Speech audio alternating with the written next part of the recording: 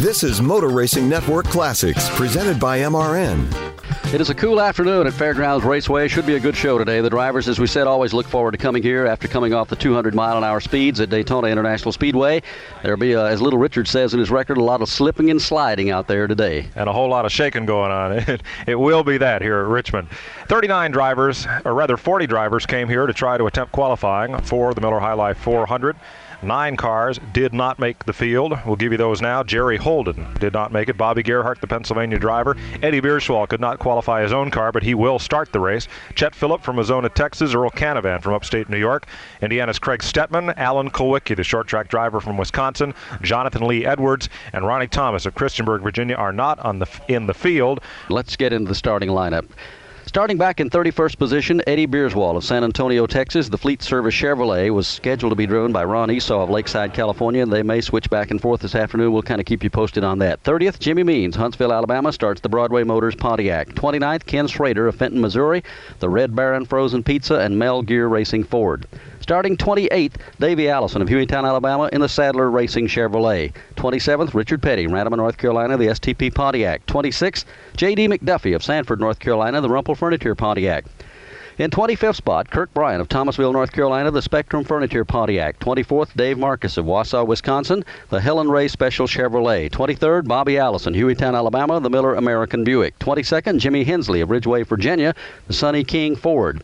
Starting 21st is Mike Walter of Owensboro, Kentucky, in the Hawaiian Punch Pontiac. Going 20th, Greg Sachs of Mattituck, New York, the TRW Dyguard Racing Pontiac. And 19th, Neil Bonnet of Hueytown, Alabama, the Budweiser Chevrolet. 1 through 18 lined up on points after Daytona. That puts Harry Gann in 18th position. He's from Taylorsville, North Carolina, the Circle K Skull Bandit Chevrolet.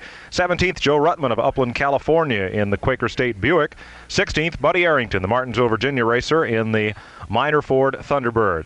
15th will be Tim Richmond of Ashland, Ohio, in the Folgers Coffee Chevrolet. 14th, Trevor Boys of Calgary, Alberta, Canada, the U.S. Racing Chevrolet of D.K. Ulrich. 13th, Tommy Ellis, the hometowner from Richmond, the Friedlander Chevrolet. 12th will be Kyle Petty of Randleman, North Carolina, in the Citgo 711 Ford. And 11th, Phil Parsons of Denver, North Carolina, the Skoll Eckerd Drug Oldsmobile. 10th on the grid, Dale Earnhardt from Kannapolis, North Carolina, the Wrangler Goodwrench Chevrolet. 9th, Bill Elliott, Dawsonville, Georgia, starts the Coors Melling Ford. 8th starter, Ricky Rudd, Chesapeake, Virginia, the Motorcraft Ford of Bud Moore. 7th in the field, Lake Speed of Jackson, Mississippi, the Nationwide Auto Pontiac. 6th, Rusty Wallace of St. Louis, Missouri, in the Aluguard Pontiac. The 5th starter, Ron Bouchard of Fitchburg, Massachusetts, in the Valvoline Mike Curb Pontiac. The 4th starter is Bobby Hillen Jr. of Midland, Texas, the Miller American Buick. Darrell Waltrip starts from 3rd position this afternoon from Franklin, Tennessee, the Budweiser Chevrolet. Front row has Terry Labonte of Corpus Christi, Texas, in the Piedmont Airlines Oldsmobile, and Jeff Modine of Chemung, New York, in the Levi Garrett Chevrolet is on the pole. Start your engine! The taped voice of Ray Melton giving the command that he did hundreds and hundreds of times at racetracks around the country. Nobody said it quite like he did. As we said in Daytona last week, he was truly one of a kind. Looks like all 31 engines have fired down on pit road. The Pontiac safety car leads the field around on the first pace lap. We'll be right back for the start. Craftsman in your hand, nothing stopping, yeah. Not a chair, quick stand, or even engine repair. Craftsman in your hand, nothing you can't do. Like the lawn, Mickey John's, or that kitchenette on. Craftsman in your hand, nothing stopping, yeah. From outdoor care to home and auto repair, do it with Craftsman. Find the tools, equipment, and storage you need at your local Lowe's, Ace Hardware, or Craftsman.com. Warning, this product contains nicotine. Nicotine is an addictive chemical. Underage sale prohibited. Introducing Zone Nicotine Pouches, the perfect balance of unparalleled comfort, longer-lasting flavor, and nicotine that satisfies. Whether you're zoning in during the race or zoning out after a tough day at work, Zone gets you there faster and keeps you there longer. Available in 7 flavors and in 6 and 9 milligram strengths. Find Zone at zonepouches.com and retailers near you. Own your Zone with Zone Nicotine Pouches. We're under green, and the Miller 400 is underway. Jeff Bodine on the brake gets a jump on Terry Labonte and makes it single file as they work into turns 1 and 2 and off the corner. Back to the third place, Bobby Hillen Jr. rides single file there in 3. Bobby's got the third spot. The battle for fourth, won by Rusty Wallace, who'll take the outside and cut down in on Waltrip, who is 5th, Bouchard 6th. Lake Speed is 7th. Doug Heveron very slow on the break, and that splits the field into 2 packs. They are now pretty much single file as they get down into turn number 1. Mike Waltrip also losing a few spots as the leaders come out of 2. Behind 7th place, you've got Ricky Rudd in 8th, Earnhardt going 9th, Bill Elliott is 10th, Kyle Petty 11th. The front 2 cars have a car length and a half on 3rd place, Bobby Hillen in 3. Probably see single file racing at least for the first 10 laps until they feel this racetrack out, exactly what it's going to do here this afternoon, because there was an awful lot of dirt and mud on the track that they simply could not wash off. The only way they'll get it off is for the cars to wear it off here in the early going. Bodine takes them back to turn 3. And again, he'll take from the middle of the backstretch a low groove through turns 3 and 4.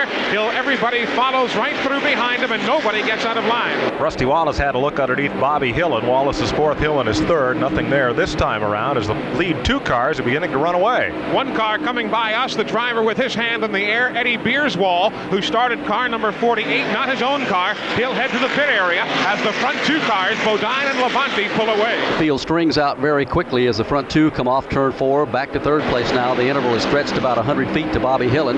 Then it's Rusty Wallace, then Darrell Waltrip, and Ron Bouchard running in that order. It's single file all the way back to the tail end of the field, and we won't watch that much longer because very shortly somebody will start moving to the front. It's Rusty Wallace who tries to make the bid, going in at 3 on Bobby Hillen. Hillen kicks to the outside. Rusty tries low. Wallace is better getting off the corner, but Hillen is able to hold him off coming into the turn. That's the way it is down at the turn 1 and 2 end of the speedway. Wallace may try that move again as he lines up for an attack on the Miller machine. Of course, right behind Rusty is Darrell Waltrip, who also tries the inside groove. Waltrip makes the quick start. He'll dive inside of Wallace, but Rusty covers the low spot again in turn 3. Most of the passing you see on this racetrack, the driver tries to do it coming off the corner to get inside and heading for the next corner. That's exactly what Waltrip is doing as he is about to take over 4th place down in the north end of the speedway. He gets underneath Rusty Wallace, and Wallace is going to get kicked all the way back to about 7th spot. The world gets underneath Rusty Wallace. Bouchard, Lake Speed, now Ricky Rudd and Dale Earnhardt. Here comes Bill Elliott. Wallace can't get back in line.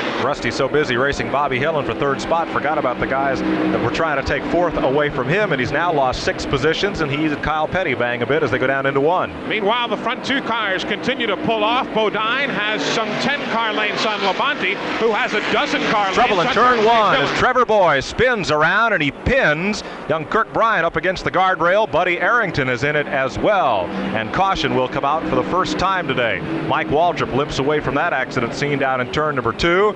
Arrington pulls away, and it is only the DK Ulrich car, the number 6 machine for Trevor Boys of Canada, that sits against the guardrail now at turn 2. Silence is golden, especially when it comes to brakes. That's why Napa Silent Guard are built to be one of the smoothest and most quiet brakes on the market. Made with fiber-reinforced shims that eliminate noise for the life of the pad, rubber-coated hardware for a better fit, and quality design that meets and exceeds OE performance. Silent Guard brakes deliver the stopping power drivers demand. Available now at Napa locations nationwide.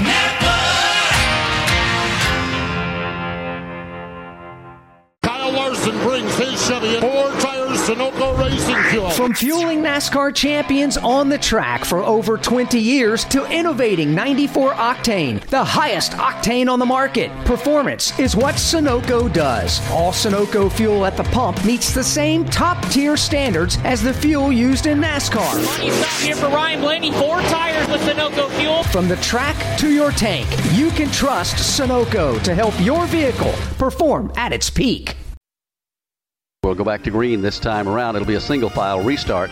Jeff Bodine is the leader. Labonte is right behind him. Then Bobby Hillen Jr., then Darrell Waltrip, then Ron Bouchard back in the 5th place. 6th is Lake Speed.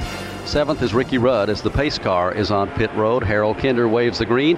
They'll go back to business as usual. Single file back into turn number 1. Jeff Bodine strong on the restart. Again, he pulls away. And trouble in turn 1 as Lake Speed goes out of shape going into the corner, slams into the wall, and Ricky Rudd gets up in the loose dirt and almost hit the wall also. But Lake has come to rest against the guardrail down in turn number 1, and caution comes right back onto the speedway for the 2nd time. Let's go to Jerry Punch as they continue to work on Kirk Bryant's car as a result of the first caution flag. Mike, the toe-in has been out on the right of front of Kirk Bryant's car. His dad, Darrell Bryant, the crew chief of the Spectrum Furniture Pontiac, trying to get it turned back in. Looks like he hit mostly on the right front and bent some of the lower control areas. They're trying to straighten it as Trevor Boyes now brings the car number 6 back up pit road. He will head for the garage area. Both Lake Speed and Ricky Rudd started in the 4th row by virtue of their Daytona 500 finishes, and Speed's car now comes around the speedway trying to stay on the lead lap. He may have already gone a lap down as the field came past once again. Mike, there's a good bit of sheet metal damage both to the left front and the left rear of the Nationwide Pontiac of Lake Speed, but he is catching up to the field before he comes into the pits. Ned, one thing that is making that track extremely slippery up in the corners was the fact that normally they'll put in a couple of hundred laps of practice in 2 days here, plus the qualifying, and will put more rubber down in the corners and make those cars work a lot better through the turns. All that is absent today, so you're really going to have to tiptoe through both ends of this speedway for a while. You really are, Barney. It's going to be extremely slick, and it doesn't seem that the asphalt here will shed the water or the moisture as much as some other tracks. Of course, this time of the year, it just doesn't do that anyway. Lake Speed comes down pit road, but we are going to be seeing some moisture coming out of that asphalt for the next 100 laps or so here, and yes, they're going to have to tiptoe because it's going to be very slippery, plus the fact, as we mentioned earlier in the broadcast, many of them didn't get a chance to get their chassis set up the way that they would like to know exactly, since this is the first race of the year, exactly what they want. It will be 1 lap to go, and it'll be a single file restart behind the safety car. Bodine, Terry Labonte, Bobby Hill, and Darrell Walsh of the front 4. Then Bouchard, Earnhardt, Elliott, and Kyle Petty. Then Phil Parsons, Tommy Ellis, Rusty Wallace, and Tim Richmond. Lake Speed has gone a lap down. They're working on the left side, pulling the sheet metal away from the tires. Now he rolls off a pit road, but he has gone a lap down. And Mike, a quick observation on Richard Petty's driving style with that injured right shoulder. If you'd picture the steering wheel like the face of a clock, Richard's right hand is at the 4 o'clock marking, and he's driving basically with the left hand as he's near the top of the clock.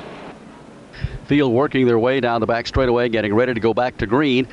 So far, it has been pretty much single file racing, except for a couple of times on that last restart. When back in the pack, we saw some moves being made door to door in the corners. And as they put a little more rubber in the turns, the car gets a little better bite. We'll see some of the hard-nosed racing that is so familiar here at Fairgrounds Raceway. Harold Kinder waves the green. Bodine takes him back to turn 1. Still riding along in second, it is Terry Labonte. It'll be single file back through the top 15 as they work right down at the bottom of the racetrack and into the backstretch. And as they come off turn number 2, the track just throws them towards the outside until back in 5th place. Bouchard and Earnhardt get together with Waltrip.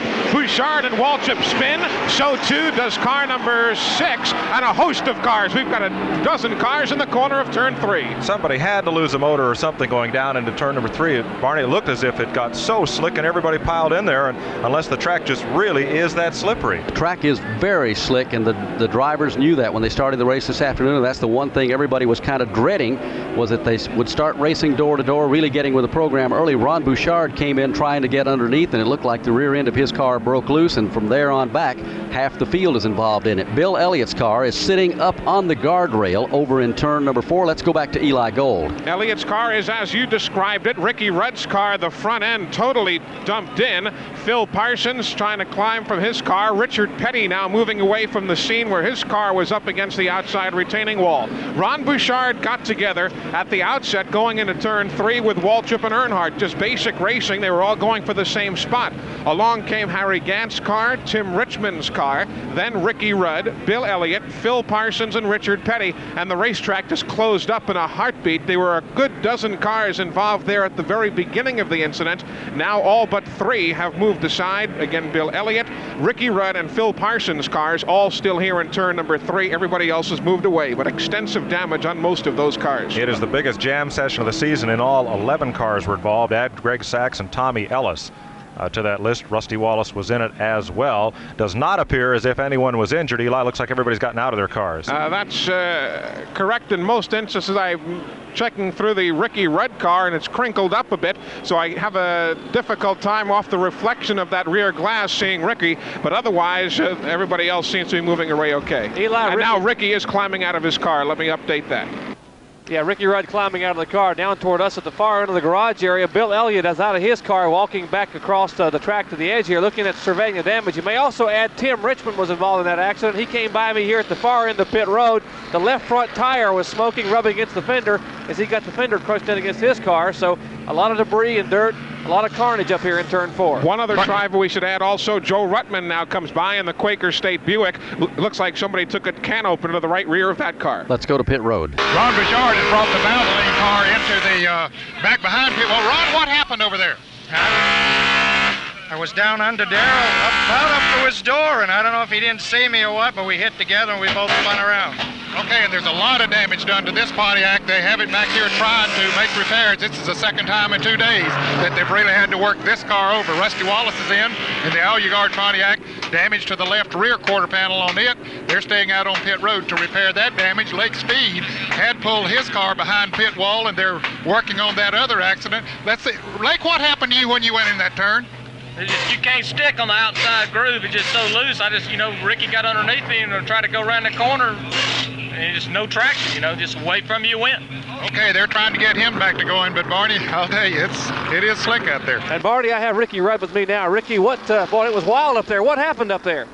I couldn't tell when I got there. There was nowhere to go. Somebody hit me in the back, shoved me in it. Well, Ricky here talking to the crew. His motorcraft Ford is heavily damaged. We're up here now where we can see the car, and the front end is pushed down some 1.5 feet and back end about 2 feet. That car will have to have a new front section. Mike, it's unusual to see Dale Earnhardt almost halfway out of the car, cleaning the windshield on the Wrangler machine as he came down the straightaway. He's been doing that for a couple of laps to get some visibility out of it. Well, he didn't want to lose his spot, Barney, so he was sitting up there on the door sill, steering with one hand and wiping the windshield with the other. NASCAR officials just admonished Richard Childress and the team that they're not going to put up with any more of that, and if they want to clean the windshield, they can pull in on pit road and do so. Jerry Punch is with Bill Elliott. Bill has climbed out of the Coors Ford. Bill, first of all, are you all right? Yeah, I'm fine. Just mistakes like that cost me a race car. What happened up there? We didn't really see what went on. Well, Bouchard tried to make a move on Darrell and run in the dirt on the backside and sprayed mud all over the racetrack, and I come in the corner and hit it and then just go straight in the wall. Your car is sitting up on the guardrail. They're trying to lift it off. Could you survey the damage? How bad is the car hurt? It's tore up pretty bad. Sorry to see you out of it. I mean, that's the way it goes. Darrell Waltrip just made a pit stop to repair some of that damage. Ned is there. It doesn't look like there's too much damage to the car, Mike, but certainly not enough that it would keep him from going. They've been coming in about every lap during the caution and making a few repairs, changing tires and making adjustment, getting sheet metal away from tires. But he has, according to their calculations here in the pits, has remained in the lead lap in the Budweiser Junior Johnson Chevrolet, so he hopes he's in good shape. Well, less than 23 laps into the event. In fact, we're working the 23rd lap right now, and already we've had 3 caution flags. This latest one involving an awful lot of cars. Again, Ron Bouchard, Darrell Waltrip, Dale Earnhardt, Tim Richmond, Lake Speed, Ricky Rudd, Tommy Ellis, Joe Ruttman, Rusty Wallace, Richard Petty, Phil Parsons, and of course the Bouchard car. They're working on Richard's car on pit road, but it looks like a couple of cars that will definitely be out of it for the afternoon, that of Bill Elliott and Phil Parsons, and possibly a couple of others as they continue to make repairs and try to get them back in there. Barney, I've caught up with Phil Parsons. His car probably the heaviest of all the damaged cars up in turn 3, and Phil, both the front and rear of your cars is gone. Are you okay? Yeah, I'm fine, Jerry. What did you see up there? It looked like every car was spinning around. Somebody got sideways in front of me and was headed towards the wall, and I backed off the throttle, and Tommy Ellis ran through the infield to hit me and knock me up in the wall, and then somebody hit me from behind. I think I could have missed it, no problem, but Ellis ran through the infield and knocked me into the wall.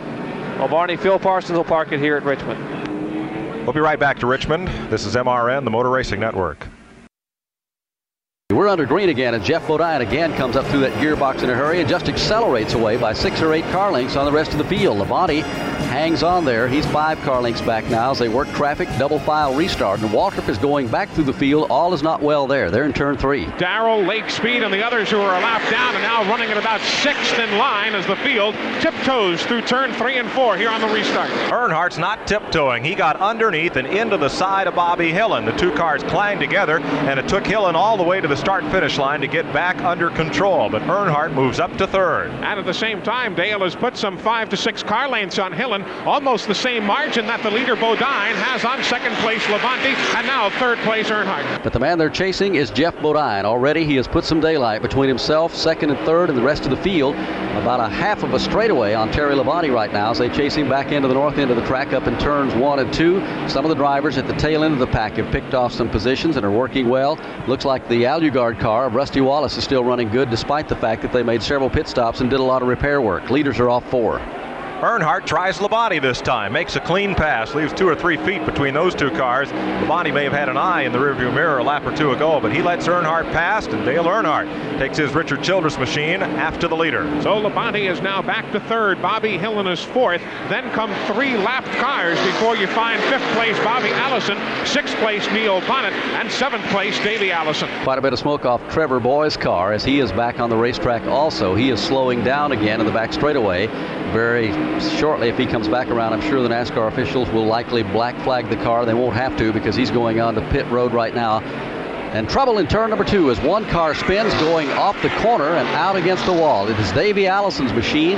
No caution on the racetrack as he just did a complete 360, put it in a straight line, and now is in front of Eli Gold. He is continuing along. There is no visible damage to the automobile. He gets back in line behind Bouchard and ahead of J.D. McDuffie. Field out of turn 2.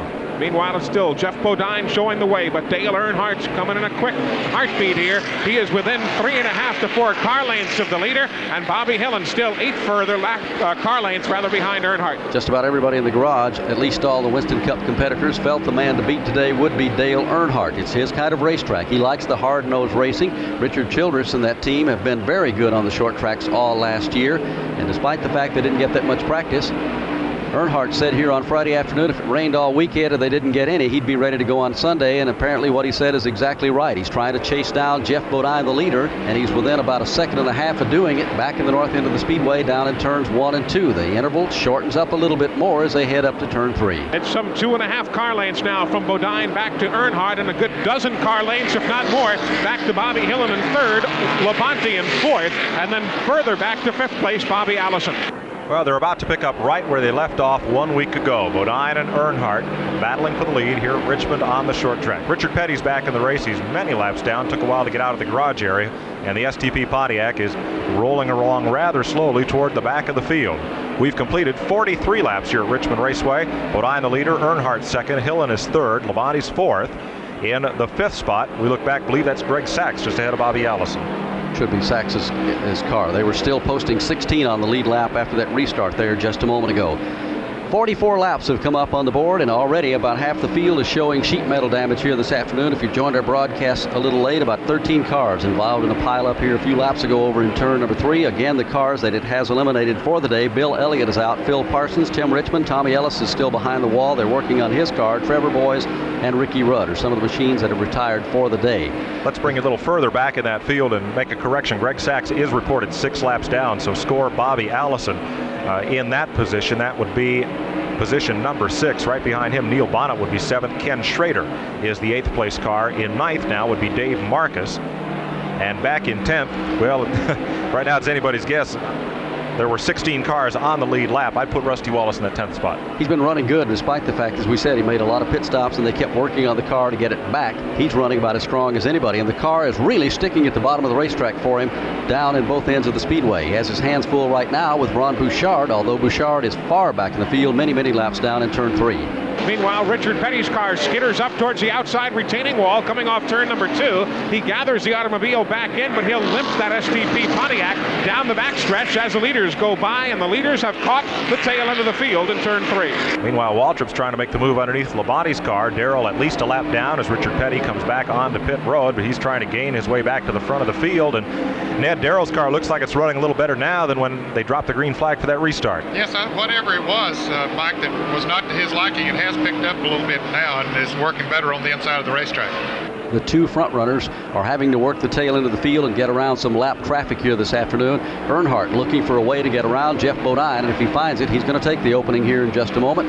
As again, they chase traffic down in turns 1 and 2. No place to go for the moment. Both those cars extremely strong. Earnhardt tapped him a little bit going off the number 2 corner that time. Dale gathers it back in, though, as both he and Bodine negotiate around Michael Waltrip. Those 2 cars, the leaders, getting off turn 2 so well. The 2 front runners trying to pull away from everyone else, and they've put a little daylight on the 3rd place car, Bobby Hillin, almost 3 seconds back to his position right now as they work traffic in the back straightaway. Looks like Tim Richmond's car may be coming back onto the speedway. Let's go to Jerry Punch. Marty, Harry Hyde and the Folgers crew working on Tim Richmond's car, still on pit road, and right in front of that car is a cluster of cars of angled machinery are being worked on behind pit wall is Trevor Boys. And Trevor, it's been a rough start for you today. Well, it's a bad way to start off a race or start off a day. It's unfortunate, the weather condition, everything got the track in this kind of condition, and It's looking like a wrecking yard so far, but hopefully the rubber will get laid down. Trouble right in the middle of the front straightaway. Kirk Bryant loops it, hits the wall, smacks the inside guardrail, carries it on down into turn number 1 with a lot of sheet metal damage on his car, and caution is on the speedway again.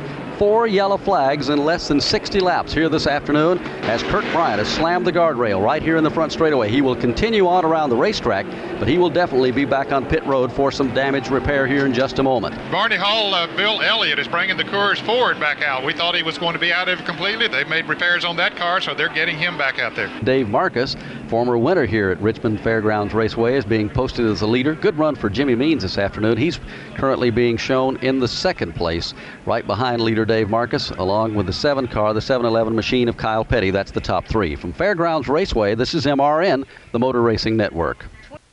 Add Harry Gant's Skull Bandit to the list of cars that have called it a day here at Fairgrounds Raceway. Whether they'll try to get him back in or not, we'll find out from Jerry Punts here in just a moment. We're set to go back to green with Dave Marcus leading the pack over in turn 3. A 2-time winner here. He won the 1971 Richmond 500 from starting in the 28th position. Dave Marcus with Jimmy Means, Kyle Petty, Bobby Allison, and Neil Bonnet, the front 5 as we go back to racing. Darrell Waltrip's down to the inside, a lap down. He's going to try and get his lap back on this restart, but he won't be able to do it with Marcus. Well, will he? He's going to chase him down into turn number 1. They're door to door. Some hard-nosed racing going on there as Marcus pulls him off the corner. The Helen Race special for Dave Marcus. He's got the outside groove. Waltrip takes the inside, and he'll outmaneuver Marcus into turn number 3. So Darrell gets a lap back as Marcus still leads the event. That will put Waltrip back on the lead lap, according to NASCAR competition director Bill Gazaway. Marcus and Jimmy Means. Now Means comes to the inside of Marcus. He's going to try and take the lead again as they run out of turn 2. The Broadway Motors car has to stay in single file formation as both Waltrip and Lake Speed are now directly ahead of the race leader Marcus. Jimmy Means is now second. Bobby Allison in traffic is third. Good run for Jimmy Means here this afternoon. He's been holding his own right up in the front of the pack all afternoon. Currently is posted right up there in that Broadway Motors machine in the second position. A little further back, here comes Bobby Allison in third. Neil Bonnet gives him a little gentle shove off turn number 2. He wants that spot. Neil needs to get going because Dale Earnhardt's closed up on Neil Bonnet's rear deck lid. Then comes the Ron Bouchard car a number of laps down, followed by Kyle Petty and Jeff Bodine. With the field single file for a moment, let's go to the garage. Harry Gann has parked the Skull Bandit Chevrolet. And Harry, what put you out of it? Well, we busted bomb the radiator out. The engine got hot and it blew the engine. Well, Harry having to park there. He's heavy into a bologna sandwich right now, trying to change clothes back here in the truck, and we'll let him go. Tough break for Harry Gadd as battling up toward the front of the field continues. Jimmy Means loses a spot to Greg Sachs. Sachs, though, is 6 laps in arrears to the race leader. That's Dave Marcus out of turn 2. Dave Marcus tries to get by Lake Speed, who is also not on the lead lap, but Dave decides to stay right behind Lake Speed as Marcus has put nearly a third of the back straightaway of a distance between himself and second place Jimmy Means. Terry Labonte is on that lead lap, and he's been up in the thick of things, but right now he's caught back about 10th or 11th spot in heavy traffic. He's been trying to work his way out of there, but he's in no hurry. He's not about to put himself in a position to spin that car out and watch it go skittering into the wall and eliminate any chance he has to win here this afternoon. So Labonte, for the moment, is just content to run single file. The leader is in the back straightaway. It is Dave Marcus. He's in turn 3. He's got the lead still over Jimmy Means. Bobby Allison third, Earnhardt fourth, Neil Bonnet fifth, Bodine sixth, Kyle Petty 7th, and Bobby Hillen Jr. 8th. Say the best drives being turned in right now are those of Kyle Petty, Hillen, and Terry Labonte, just trying to stay out of trouble and ride these first 100 or so laps. Dave Marcus' car has slowed dramatically on the backstretch. Marcus comes off turn number 2. He is indeed snaking that car back and forth. He's got his hand in the air, signifying everybody else to go by him. The lead is now inherited by Jimmy Means. And he'll be going to the pits in that Helen Ray special. We'll get the story there as soon as our reporters can find out what the problem is on Dave Marcus's car. Jimmy Means leads the Miller 400 here this afternoon, and I think every fan in the stands will be pulling for this young independent driver.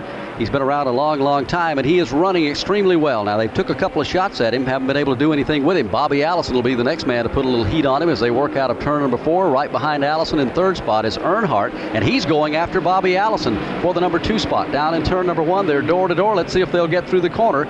So far they have, and here comes Bodine. He's about to move under Allison also. So Earnhardt takes over second. Bodine, using the inside groove, has third. The 4th place battle is the Hueytown Hustle. Neil Bonnet to the inside of Bobby Allison off the corner. Good battle for 4th spot, and what a tremendous run this is for Jimmy Means. The car is unsponsored here. He He had Down the Hatch Restaurants and our local affiliate, WNDB, sponsoring him at Daytona, but he's come up here without a major deal on the car, and he's running that car in the front of the field. Here comes Earnhardt. He's got a handful now, Jimmy Means does. Earnhardt makes the move to the inside groove, entering 3. Means' car kicks to the outside. Earnhardt leads it. Means is second. Good piece of driving for Jimmy Means, despite the fact that he's lost the lead, because Bodine was about to sneak underneath him too, and Jimmy just moved down to the bottom of the racetrack and shut him down for the moment, and will hang on to the number 2 position. Let's go to pit road.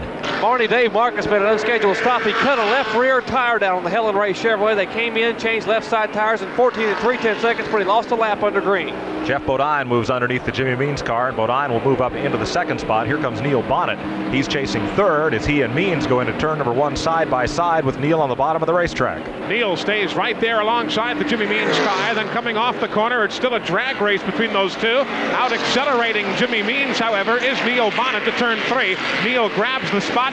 Means covers it quickly before Kyle Petty can get by. Earnhardt and Greg Sachs tag a little bit coming through the corner. You can't really tell it on Sachs's car because about a third of it is missing anyway, but Earnhardt moves around him, scoots on up. Now Sachs is at least 7 or 8 laps behind, but closing the interval on Dale Earnhardt right now. Here comes Jeff Bodine trying to chase him down. The interval is now shrink down to what, about 4 car lengths? Just about. As they come off turn number 4, Sachs will give his old New England modified running mate a hard time, and Bodine is having trouble getting by. He's trying to make the pass on the high side. Not too many people have been able to do that this afternoon. Earnhardt leads Jeff Bodine, Neil Bonnet, Kyle Petty, and Jimmy Means, the front 5 here at Richmond after 78 laps. We're back at the Miller 400 here in Richmond, Virginia. Dale Earnhardt currently is the leader. A moment ago, Jeff Bodine was right up on his bumper within a car length or so of chasing him down. Now that the interval is almost a straightaway between those two. It's about another half a straightaway back to Neil Bonnet, the 3rd place car, and a couple of car lengths back from Neil. The 4th place machine is Kyle Petty. Some of the strong runners back in the field that are having a problem and getting back up to the front now. Bobby Allison is dropping back in traffic. There's a good battle between Joe Ruttman as he works into turn number 3. Ruttman has the inside groove on Bobby Hillen Jr. and the Quaker State Buick goes by Hillen off the corner. Hillen had been giving Bobby Allison quite a time a couple of laps ago, his Miller teammate, and Hillen, as we said, is having a real good run here today. Ruttman just went past him, but I guess Joe is posted still on the lead lap despite a lot of body damage to the Quaker State machine. Kenny Bernstein, his car owner, is from drag racing, where they don't tear up cars like this so often, or at least not every week. They got quite a lesson in accelerated depreciation last Sunday at Daytona and again here today at Richmond. Yeah, that right rear fender is gone to the junkyard or somewhere. It's gone, that's for sure. Barney, while Jeff Bodine and Dale Earnhardt were coming back up through the pack, you mentioned that Darrell Waltrip had moved around the leader at that time, Dave Marcus, and got back in the lead lap. Since then, he has pulled away by more than a half a lap. As a matter of fact, he's coming up on Terry Labonte and some of those that are back in the field, so he's going to start gaining some position before too long. He and Earnhardt are the fastest cars on the racetrack right now. The way he's getting around here, he definitely probably has the fastest car, Ned, because he's kind of passing him where he catches him here this afternoon, but that's a trademark of the Junior Johnson team. Labonte is in trouble in turns 1 and 2, gets way up against the guardrail, keeps the car straight, but he is way off the pace, might have cut a tire down. Terry comes by us now, and the right side tires, the right front tire looks to be bouncing around just a bit. So Terry Labonte hard on the brakes. He'll be bringing it down pit road as the leader is Dale Earnhardt, putting a lap on Labonte now off turn 4. Right front is down on Labonte's car as he comes down pit road. Steve Hamill and the crew have the pit board up, and they'll be ready to service that car. Tough break having to make a pit stop under green because, Barney, you lose a lap here just so easily. You can lose one here if you come on pit road at green, caution, or anything else. It's just awfully easy to get lapped here at Fairgrounds Raceway, and it's awfully hard to make it up.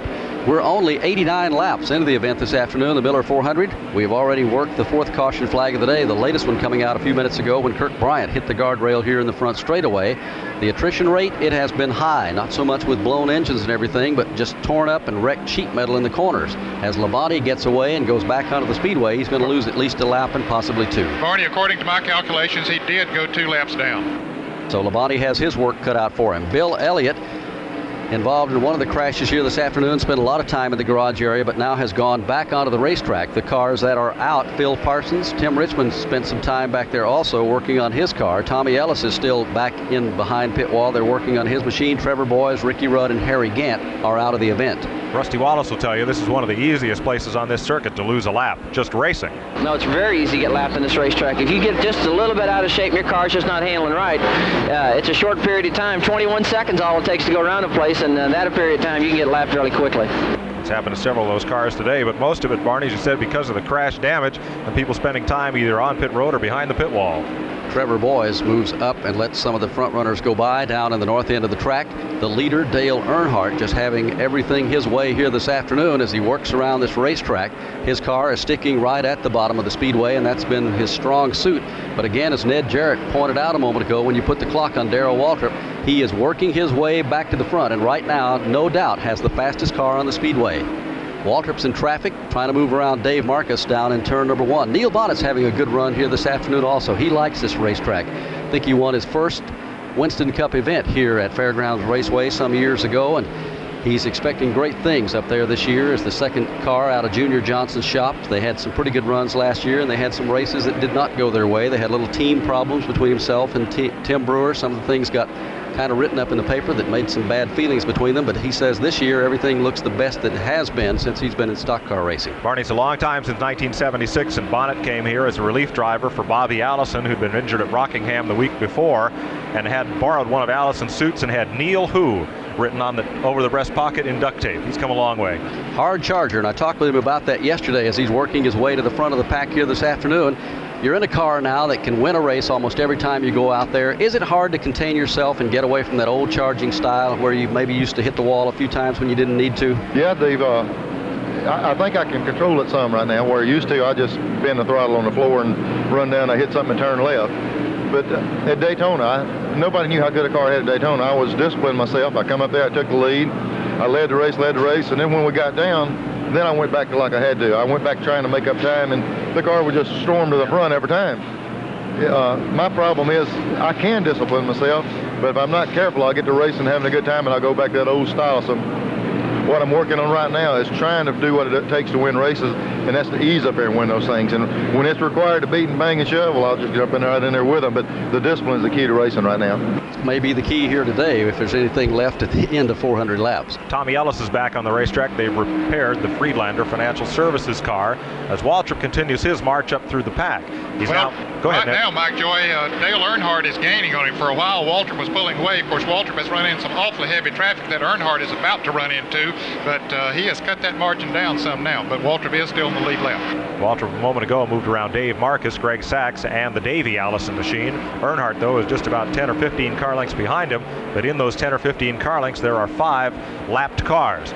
Waltrip moves around Trevor Boyes as he goes back down into turn number 1, but the leader is going to be there shortly. It's no big surprise they're chasing Dale Earnhardt here at Fairgrounds Raceway in the Miller 400 this afternoon. It's turned out to be a beautiful day, plenty of sunshine, but it's very cool here at the racetrack, probably up in the high 40s, and they said it would go to about 50 this afternoon. Here's Earnhardt out of turn number 4, has a healthy lead on the rest of the field right now. Jeff Bodine is a second place car, a full straightaway back to Bodine.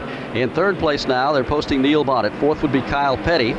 Joe Ruttman's car currently is 5th. A lot of sheet metal damage on that car. The entire right rear fender is gone, but Ruttman is still in the lead lap and having a good run here this afternoon. The Quaker State machine showing in 5th position. Bobby Hillen right in the thick of things. Good run for this youngster. He is 6th. The 7th place car right now, Rusty Wallace. In 8th is Bobby Allison. 9th is Kenny Schrader, and back in 10th, Darrell Waltrip will be the last car on the lead lap. Dave Marcus 11th and Davey Allison 12th are 1 lap behind, 2 laps off the pace. Doug Hevron, who's driving Elmo Langley's car this afternoon. Terry Labonte is 2 laps down after that stop for a flat tire. Likewise, Mike Waltrip and Buddy Arrington 2 laps back. Last update on the True Value Hard Charger Award. That's points given to drivers in positions 1 through 5 on every lap. Jeff Bodine at the head of that pack. Labonte, Hillen, Earnhardt, and Waltrip, just the way they ran most of the first 50 laps. Well, the field is pretty well stabilized for the moment. We'll kind of recap, if you joined our broadcast, what happened earlier this afternoon. The first caution came out in a hurry on lap number 8 when Trevor Boyes spun down in turn number 2. Collected up Buddy Arrington and Mike Waltrip and Kirk Bryant and Trevor Boyes in that melee down there. Second caution came out just a few laps later on 14 when Lake Speed spun coming into turn number 1. He and Ricky Rudd got together a little bit. Rudd's car tagged the wall, didn't do all that much damage. Then the third one that really eliminated some machines here came out on lap number 18 over in turn number 3, and that involved Ron Bouchard, Darrell Waltrip, Dale Earnhardt, Tim Richmond, Ricky Rudd, Lake Speed, Ron Bouchard, Phil Parsons, Richard Petty, Rusty Wallace, Joe Ruttman, and Tommy Ellis. Now, Tommy Ellis' car a moment ago is gone back onto the speedway. He is 80 laps down. Bill Elliott spent a lot of time in the garage, and the latest rundown we had from scoring indicated that Elliott was 40 laps behind. Good battle for 8th spot as they come out of turn number 2. Allison and Waltrip, the old combatants for the Winston Cup, going at it for 8th spot. Bobby Allison has the edge for the moment coming off the corner, and they'll settle single file towards turn 3. It's Allison, then Waltrip, and the many laps down, Tommy Ellis. About to have close company is Earnhardt, who has just lapped Ken Schrader to put just 9 cars in the lead lap. Earnhardt is coming up on that 8th place battle. It's still Allison, Waltrip, Ellis trying to play the spoiler role, and then Earnhardt in turn 2. Earnhardt being forced to the high side by Tommy Ellis, and that's how they'll come off the number 2 corner. Single file now. Ellis moves to the inside. It's an opportunity for Earnhardt to get by if he can make it work up high. Here comes Dale up on the high side of Tommy Ellis. Ellis, the Richmond short track star, keeps his car low on the racetrack. Harold Kinder's working the passing flag, but neither Allison or Waltrip wants to move over, fearful of losing a spot to the other. So as they come off turn number 2, they'll have some 3 cars worth of race traffic ahead of them shortly. It's still Allison and Waltrip. Kirk Bryant covers the inside groove. So now as Earnhardt gets by Tommy Ellis, he's got those 2 cars ahead of him to chase down. Earnhardt is working traffic extremely well here this afternoon. That's a driver that has learned in the last couple of years that you can't win a race the first 100 laps or whatever. He has kind of mellowed out in one way, but then again, when it comes time to push and shove, he'll do it with the best of them. And he predicted here yesterday afternoon that there would be a lot of bent sheet metal before the day was over. Well, it's going to get there whether a slow car bumps you or you bump into somebody else. You're trying to run a good, clean race and run, race hard all day, but you get down side by side and racing with a guy for the lead close to the end of the race, you can't hardly run around here side by side wide open, like we do, and not get together a little bit. A little bit is putting it mildly here this afternoon. Jimmy Means, on the latest rundown from scoring, has dropped back to 11th position. He is 1 lap down now, but he had quite a moment of glory here earlier this afternoon when he led several laps on the restart and held off some of the best in the business there for several turns around this racetrack. But he currently has gone a lap down, will be back in 11th position, dropping Dave Marcus back to 12th and Davey Allison back to 13th. Earnhardt had a shot to lap Waltrip in front of Eli. Couldn't quite make the pass to the outside as they came up on some race traffic, but Mike, the factor here is again race traffic. That's what got Darrell Waltrip back to within catching distance for Earnhardt, because as we'd well documented, Waltrip had himself nearly 3/4 of a lap to get back around towards the leaders. Here they come again off turn number 2, and this time Earnhardt elects to follow the tire tracks of Waltrip and Bobby Allison through 3 and 4. Fans are going to watch that one for a lap or two because they know Earnhardt wants to put Waltrip a lap down, and of course Bobby Allison also. He'd like to put him a lap down, but that's 2 of the toughest in the business, and they'll make him work for it, and he knows it.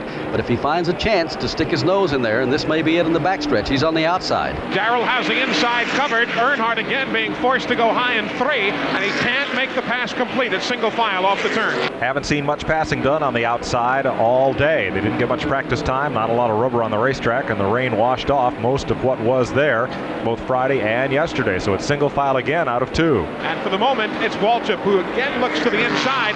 Darrell would just as soon get by Bobby Allison himself and let Bobby have to worry about Earnhardt for the immediate laps here, but there's no go off the corner. Earnhardt again just stays right behind Waltrip and will ease behind him down into turn number 1, hoping one of the 2 make a slip. But even if he gets by Waltrip, he has Bobby Allison to contend with. Now, Allison is another driver who'll give you a shot in a heartbeat. He's making his move on Waltrip as he heads for 3. This time Earnhardt draws alongside Darrell midway through the backstretch, but in the turn again, Dale's got a lift going high through the turn.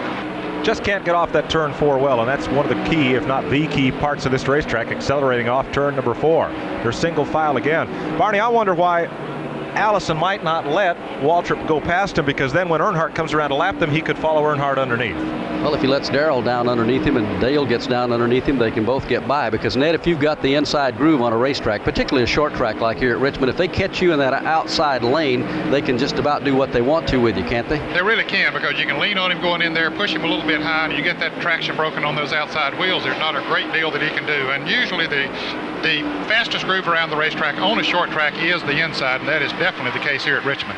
Well, their fans are hoping that, again, Dale Earnhardt and Jeff Bodine will get hooked up here and do some battling. And we told you when we first came on the air, we talked to both drivers here about a finish that never materialized at Daytona. But we'd like to have the thoughts of both the drivers of who would have won that thing had they been there at the end. First, I asked Jeff Bodine. Could you have? He's got to get around Waltrip in the backstretch. Darrell Waltrip came off turn number 2. The car skittered just a little bit, and that was the opening Earnhardt needs, but Darrell wants to come right back. Waltrip repays the favor to Earnhardt in turn number 4. Dale had got Darrell a little out of shape in turn 2, getting under him to lap him, so Darrell says, hey, look, I'm here and need some racetrack too, and gives him a little shot. That allows Allison to scamper away a bit, but it puts Waltrip 1 lap down again for the moment. And it also puts Jeff Bodine a little closer to Dale Earnhardt at the front of the pack. Looked like it's going to be one of those days here at Fairgrounds Raceway. Dale Earnhardt is still the leader in the Miller 400 here at Fairgrounds Raceway. They've just posted on the board lap 134 of the 400 in the event this afternoon, and a little bit of everything has happened. As Earnhardt pulls off turn number 2, Jeff Bodine a moment ago was up there within about 4 seconds of him. Now Eli Gold, he's fallen back to a little further than that. He's got traffic again. It took him a while to get around Ron Bouchard. He was sandwiched in and around Tommy Ellis, and he still has yet to pass Ken Schrader. So race traffic has been a major factor for 2 of the top contenders today so far. We've had a little bit of everything today. Fully half the field, 15 cars, have been involved in one wreck or another here, and a couple more have just spun on the racetrack all by themselves. But now with a little rubber down, we're going to get to see some good racing as this one winds on. You'd think after Daytona, with all the hoopla, the 200-mile-an-hour speeds, and the $1.5 million in posted awards, that the drivers would kind of like to get back here at Richmond and get a chance to kind of relax and kind of take it easy. But here, this is not a fun track after Daytona. This is all business. Ron Bouchard. Well, I think you have to say this is war. When you run Daytona, then you come to Richmond. It's not the ideal short track or as good as some that we run on, so it makes it a little tough. You come from the beautiful racetrack to the little short, tight, very bumpy racetrack, so it's a big change. This is war, Bouchard says, and he's right. We've seen it today. May not be the ideal short track for the drivers, but it sure is for the fans. They get their nickel's worth every time they come up here to Fairgrounds Raceway, because you're going to see just what we watched here this afternoon. A lot of beating and banging, some good hard-nosed racing, and a lot of spin-outs, and a little bit of everything seems to always happen here and at most of the short tracks, down at Clay Earl's 5 facility and over at Bristol, Tennessee, and of course down at Enoch Staley's track. They'll be all at those tracks here in the very not too far away future. Jeff Bodine has caught up with Bobby Allison, and Allison is a lap down to the race leader. So too is Darrell Waltrip, but the second-place car is trying to work underneath the Miller Buick this time out of turn number 4, back toward the start-finish line. Bodine may have room. Nope. Kirk Bryant's car in the Cliff Stewart's car. Kirk Bryant's the driver. He provides the pick for Allison. And that's the way they come off the corner. Bobby Allison still leading Jeff Bodine. A call needs to go to Tim Richmond. He and Neil Bonnet have been running consistently together here the last number of laps. And in light of how badly the Folgers car was beaten up just a bit earlier and the lack of practice for everybody, Richmond getting around here with his physical injury as well, doing pretty well. He had one of the fastest cars in practice, the practice times they did get in here the other day, and he felt like he could have won the pole had they been able to qualify yesterday, and he certainly felt he could win the race. He's very happy to have Harry Hyde for a crew chief this year. Jeff Bodine is really caught up in traffic. He's behind Mike Waltrip as Bobby Allison boxes him in even more, and he has to be totally frustrated trying to pick his way to the front and run down the leader right now, Dale Earnhardt. Earnhardt is the leader. Bodine rides second. Still in the third spot is Joe Ruttman, riding fourth at this juncture in the race. They're posting Neil Bonnet. Fifth is Kyle Petty. The sixth position, good run for Bobby Hillen. And Rusty Wallace is the last car now being shown on the lead lap, back in seventh spot. In eighth spot, Darrell Waltrip rides. He is a lap down. Then it's Bobby Allison ninth. The 10th place to Kenny Schrader. And Jimmy Means is being posted in the 11th spot. J.D. McDuffie is 12th. Davey Allison is 13th. And Dave Marcus currently will show in the 14th position, along with Terry Labonte rounding out the top 15. After a 6-lap battle, Bodine finally dispenses with Allison. He caught him underneath up in turns 3 and 4. Ron Bouchard tried to follow him through, but without success. So meanwhile, Waltrip works underneath Terry Labonte. That's not for position. Labonte's 2 laps down. Waltrip is a lap down, but it'll give Bodine a little better chance to catch up with Dale Earnhardt. But Barney, he doesn't look like he's going to be caught. The way he's getting around the speedway right now, he's going to be awfully hard to overhaul, but we've said that so many times. At a short track, everything seems to happen in the final 100 laps here at Fairgrounds Raceway. There's still a long ways to go. 144 on the board as Dale Earnhardt continues to set the pace in the Miller 400. A moment ago, we were talking about Jeff Bodine and Dale Earnhardt in a battle that never came up at Daytona. And I know thousands of race fans are curious as to the thoughts of both drivers of what would have happened had they come down to the final lap. I asked Bodine here this week, what would have? Could you have won it, or would he? I'm going to say, sure, I would have, and I'm sure Dale is saying that he thinks he would have, but nobody will ever know. I had my strategy planned out, and I was I was using some of it up till the point when he pulled out, and his strategy was working pretty good. He wanted to be behind me and for that last lap slingshot. So there's no way we can tell who would have won. It would have been interesting, and I'm disappointed for the race fans. They didn't get to see that. I know they were standing there waiting for that last lap, and I think I'm a little disappointed myself. That's the thoughts of Bodine. What about it? Dale, could you have done it? Well, I feel like we beat ourselves. We misfigured the gas mileage, and you know, he won the race, but I think we beat ourselves. He didn't beat us. He won the race, but he didn't beat us. So that's the thoughts of the two drivers. I'm sure that's going to come down to the same situation with the races we have coming up in 1986. And Ned, you were there watching the thing. Any thoughts on that? Because I know, you know, the fans, they sometimes replay what would have happened more than what did happen. It would have been interesting, to say the least, Barney. Earnhardt had to run Jeff down after they came out of the pits. He was some 4 or 4.5 seconds behind, and he ran him down. So that leads you to believe at that point of the race that he had the fastest car. But did he use up his tires and everything in running him down, because he never did pass him? A lot of people felt, well, he didn't pass him because he didn't want to. He wanted to conserve fuel and conserve his tires for that last lap deal. But knowing that if he did pass him, he probably couldn't have gotten away from him, because Jeff would have picked up the draft. So certainly they were the dominant cars in the Daytona 500, as they are here today at Richmond. We'll never know, but it would have been interesting. And as Bodine says, it's one of those situations that had to be disappointing to the fans, but that's auto racing. You just never know. We're on to the fifth caution of the day as Kirk Bryant, who's been involved in 3 of the 5, spun up in turn number 2 and took Tim Richmond around with him. Let's update pit stops first with Ned. Dale Earnhardt is getting right side tires on the Wrangler machine. Now they're coming around to put on left side tires. Darrell Waltrip and Jeff Bodine a little farther down pit road are in for a 4-tire change. So is Bobby Allison and Kyle Petty, and other action going on further up the pit road. The third and fourth place cars of Joe Rutland's Quaker State Buick right side tires. Likewise, the Budweiser Chevrolet of the fourth place driver Neil Bonnet gets right side rubber. Only 2 tires for those 2 cars on this pit stop. We'll reset the field when we come back to Richmond Raceway. We are ready to go back to racing. Earnhardt is the leader. Joe Rutland, Jeff Bodine, Rusty Wallace, Kyle Petty, Neil Bonnet, and Darrell Waltrip are the cars on the lead lap.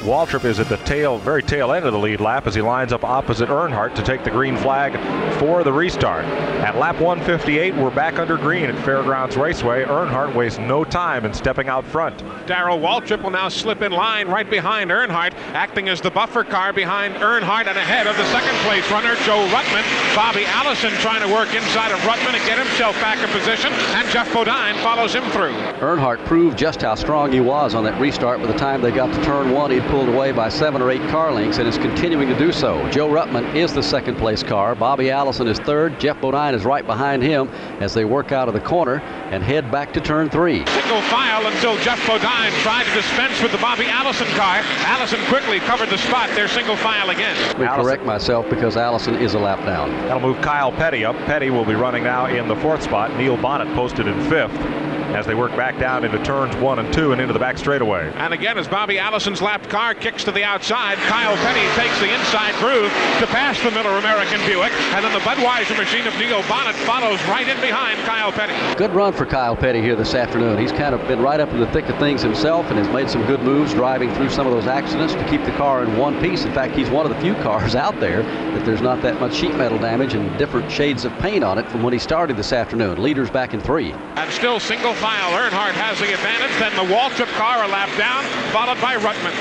Off turn 4 and back to the start-finish line. The only other car on the lead lap is Rusty Wallace. He took the restart green flag way back in the field and is not moving up with any deliberate speed, but he remains on the lead lap, and Wallace will be the 6th place car.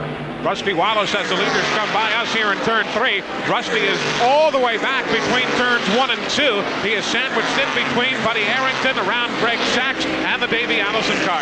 Jeff Bodine is just biding his time here this afternoon. He knows there's an awful long ways to go. We're still quite a ways from halfway in the Miller 400 this afternoon. 163 laps are on the board. He's been caught in traffic from time to time, is able to contain himself and just say, hey, that's the situation right now. We have all day to get the job done. Earnhardt brings him out of turn number 4, and Waltrip again puts the heat on him, trying to put himself back up there in that lead lap. As they work into turn number 1, Joe Rutland has himself back there behind him, but he can't get around Waltrip to take a shot at the leader. And in light of how well Waltrip's car is working right now, he wants to be in position should another caution flag come out and make a pass on Earnhardt to get back again on the lead lap. Despite the fact that 15 cars. Half the field had been involved in one wreck or another. There are only half a dozen or so in the garage area. Jerry Punch is there with the latest retiree. Kirk Bryant has parked the Spectre Furniture Pontiac. Kirk, a rough day for you. What finally put you out? Well, we just got started off wrong today. You know, we got in a wreck early and it knocked the toe end off, and we kept working with it. Then we got tagged before we could get it right, and it broke a brake line, and we finally just run out of brakes and just finally parked it. Kirk's one of the champion spark plug rookie contenders having a rough day here at Richmond. Bobby Allison slowed a moment ago. Mike Joy and Lake Speed scooted underneath him there, and apparently he's not up to par all of a sudden. Whole field stacked up behind him there. Barney in the backstretch, and Allison, when Speed finally got underneath, gave him a hand signal. I don't think it was a friendly wave, because Lake used up pretty good the front bumper on his car on the back end of Allison's machine, trying to fight his way past. He has done so and now drives away just a bit. Up front, it's going to get interesting in a minute. Earnhardt coming off turn 4 leads Darrell Waltrip. Waltrip now 1 lap down, and Jeff Bodine and Joe Ruttman are closing up fast. And then it might be smart for Darrell to kind of pull over and let Jeff Bodine go and let those two deal with each other up there. It might be to his advantage in the long run. Well, it could be. Of course, they usually race awfully hard, and Earnhardt in particular when you get on a track like this, and it could help them to use their cars up a little bit. But he's been sitting there waiting and testing Earnhardt every way that he could, hoping he'd make a mistake, but Earnhardt didn't make a mistake. Now Earnhardt's able to pull away a little bit, so maybe he would be smart to pull over and let Bodine go. He's had the car dialed in all day. Dale Earnhardt we're talking about. He's been able to run it right at the bottom of the racetrack in both ends of the speedway and stick down there. And the way that car has been handling also Eli Gold over in front of you a moment ago in the accidents that we've had in that vicinity of the speedway, he can make the car move quick, cut it quick, and avoid accidents and stuff. Has not even been close to spinning that car or anything all day long. And the key off turn number 2 down the back stretch and into 3 is being able to handle, you've said so often, off the corner and getting into the next corner. Also a call has to go out to Joe Ruttman, even with a little bit of a bruised right rear of that automobile. Second race out of that box for the Quaker State team. It's a heck of an afternoon for him. Here at Fairgrounds Raceway, 194 laps have gone up on the board this afternoon, and we'll be approaching the halfway point here in just a few minutes. Dale Earnhardt is still the leader. Jeff Bodine rides now perhaps a couple of seconds behind him as they work back into turn number 1. Both of them are caught in traffic as Earnhardt just gets around Bill Elliott. If you joined our broadcast late, Elliott got caught up in an accident here early this afternoon. Is a little better than 40 laps down, but is nevertheless back out there running along with several other drivers. A lot of smoke out of Lake Speed's car, and that would be a tire scrubbing that sheet metal that's been bent in again, it looks like, as he works his way into turn 1. Eli Gold will have a better look at it as he works to 3. It happened just a couple of laps ago, Barney. Lake Speed got together with what remains of the Trevor Boyes car, and he has the right front fender assembly and the hood bashed in on the tire. As a matter of fact, Lake had to really work to keep the car out of the wall last time by. He's heading to pit road. Trouble in turn 4 as Kenny Schrader is slammed into the wall, bringing out caution number 5 here this afternoon. Make that caution number 6. His car has come to rest against the outside guardrail after spinning around and making contact with it, and we'll see everyone on pit road here in just a moment. Schrader is still in the car, but the yellow is on the field for the 6th time this afternoon. We're under caution again for the 6th time as Kenny Schrader's car went out of control out of turn number 4, slammed into the wall. He climbed out of the car and has walked across the racetrack, and Ned Jarrett will try to catch up with him here in just a moment. We're trying to catch up to Kenny Schrader, Barney Hall, to check and see exactly what happened to him over there. We're in his pits down here. He did not come back in this area. Junie Donlevy talking with his crew members here. Junie, do you know what went wrong? It happened right directly in front of your pits. 98 Bouchard got others coming off the corner, just spun him. Okay, so that's the story. Junie Donlevy, the owner and crew chief on the Red Baron pizza car. So he doesn't sound all that happy about it. And, of course, that's another car that will join quite a few in the garage area here this afternoon that have had more than their share of problems. Running on the racetrack, Bobby Hillen is behind the pace car. Now, Bobby is a lap or so behind. Darrell Waltrip is right behind him. Don't count Waltrip out of the thing here at Richmond. He's been as much as 2 laps down on occasion and come back and pulled out a victory. Then right back of him is Dale Earnhardt, and Earnhardt should still be the leader. Waltrip may be on the tail end of the lead lap. We'll check that and find out for sure in just a moment as they continue to circulate around here, waiting to get Kenny Schrader's car out of the wall. And again, we'll hope that Ned will be able to catch up with him somewhere in the pits. He climbed out of the car and walked across the racetrack under his own power, so apparently he is all right. Barney, a problem on Rusty Wallace's Aluguard Pontiac. The car pretty heavily damaged in one of the earlier caution flags and bang-ups over in turn 4. They came in and changed 4 tires. Tires are not a problem. They cannot fuel the car. They are trying to beat and pound away from the fuel filler opening in the rear of the car. They've now put the trunk lid back down. They have some elastic tie wraps down there. They were able to get about a can and a half in it. They're hoping that'll have to do. Well, as the caution is being worked, here comes part of Harry Gant's Skull Bandit team across the speedway. Gant is out of it for the afternoon, having his car heavily damaged here earlier today. And they're about to go home for the day and will be at Rockingham next week for the Goodwrench 500 down there. There's Ricky and Linda Rudd also crossing the racetrack. They've got a short drive back to Chesapeake, but unfortunately a short day for the talented young driver that won this race 2 years ago. We're under caution, the 6th one of the afternoon for Ken Schrader's wreck up at turn number 4. Let's check in with Terry Labonte before they give that 1 lap to go sign. And Terry, this is Mike Joy at MRN. Have you been kind of playing conservative with all the banging going on out there, or is your car just not working maybe quite as well as you'd like to have it? No, we lost a cylinder early in the race, so we're just running on 7 cylinders right now. Well, you've been able to avoid most all of the stuff that's been happening on the racetrack today, and that's a credit to you. Yeah, I guess we've been real fortunate looking at it that way. Well, we'll let you ride a bit as you're about to go back to racing. We'll talk to you again later on.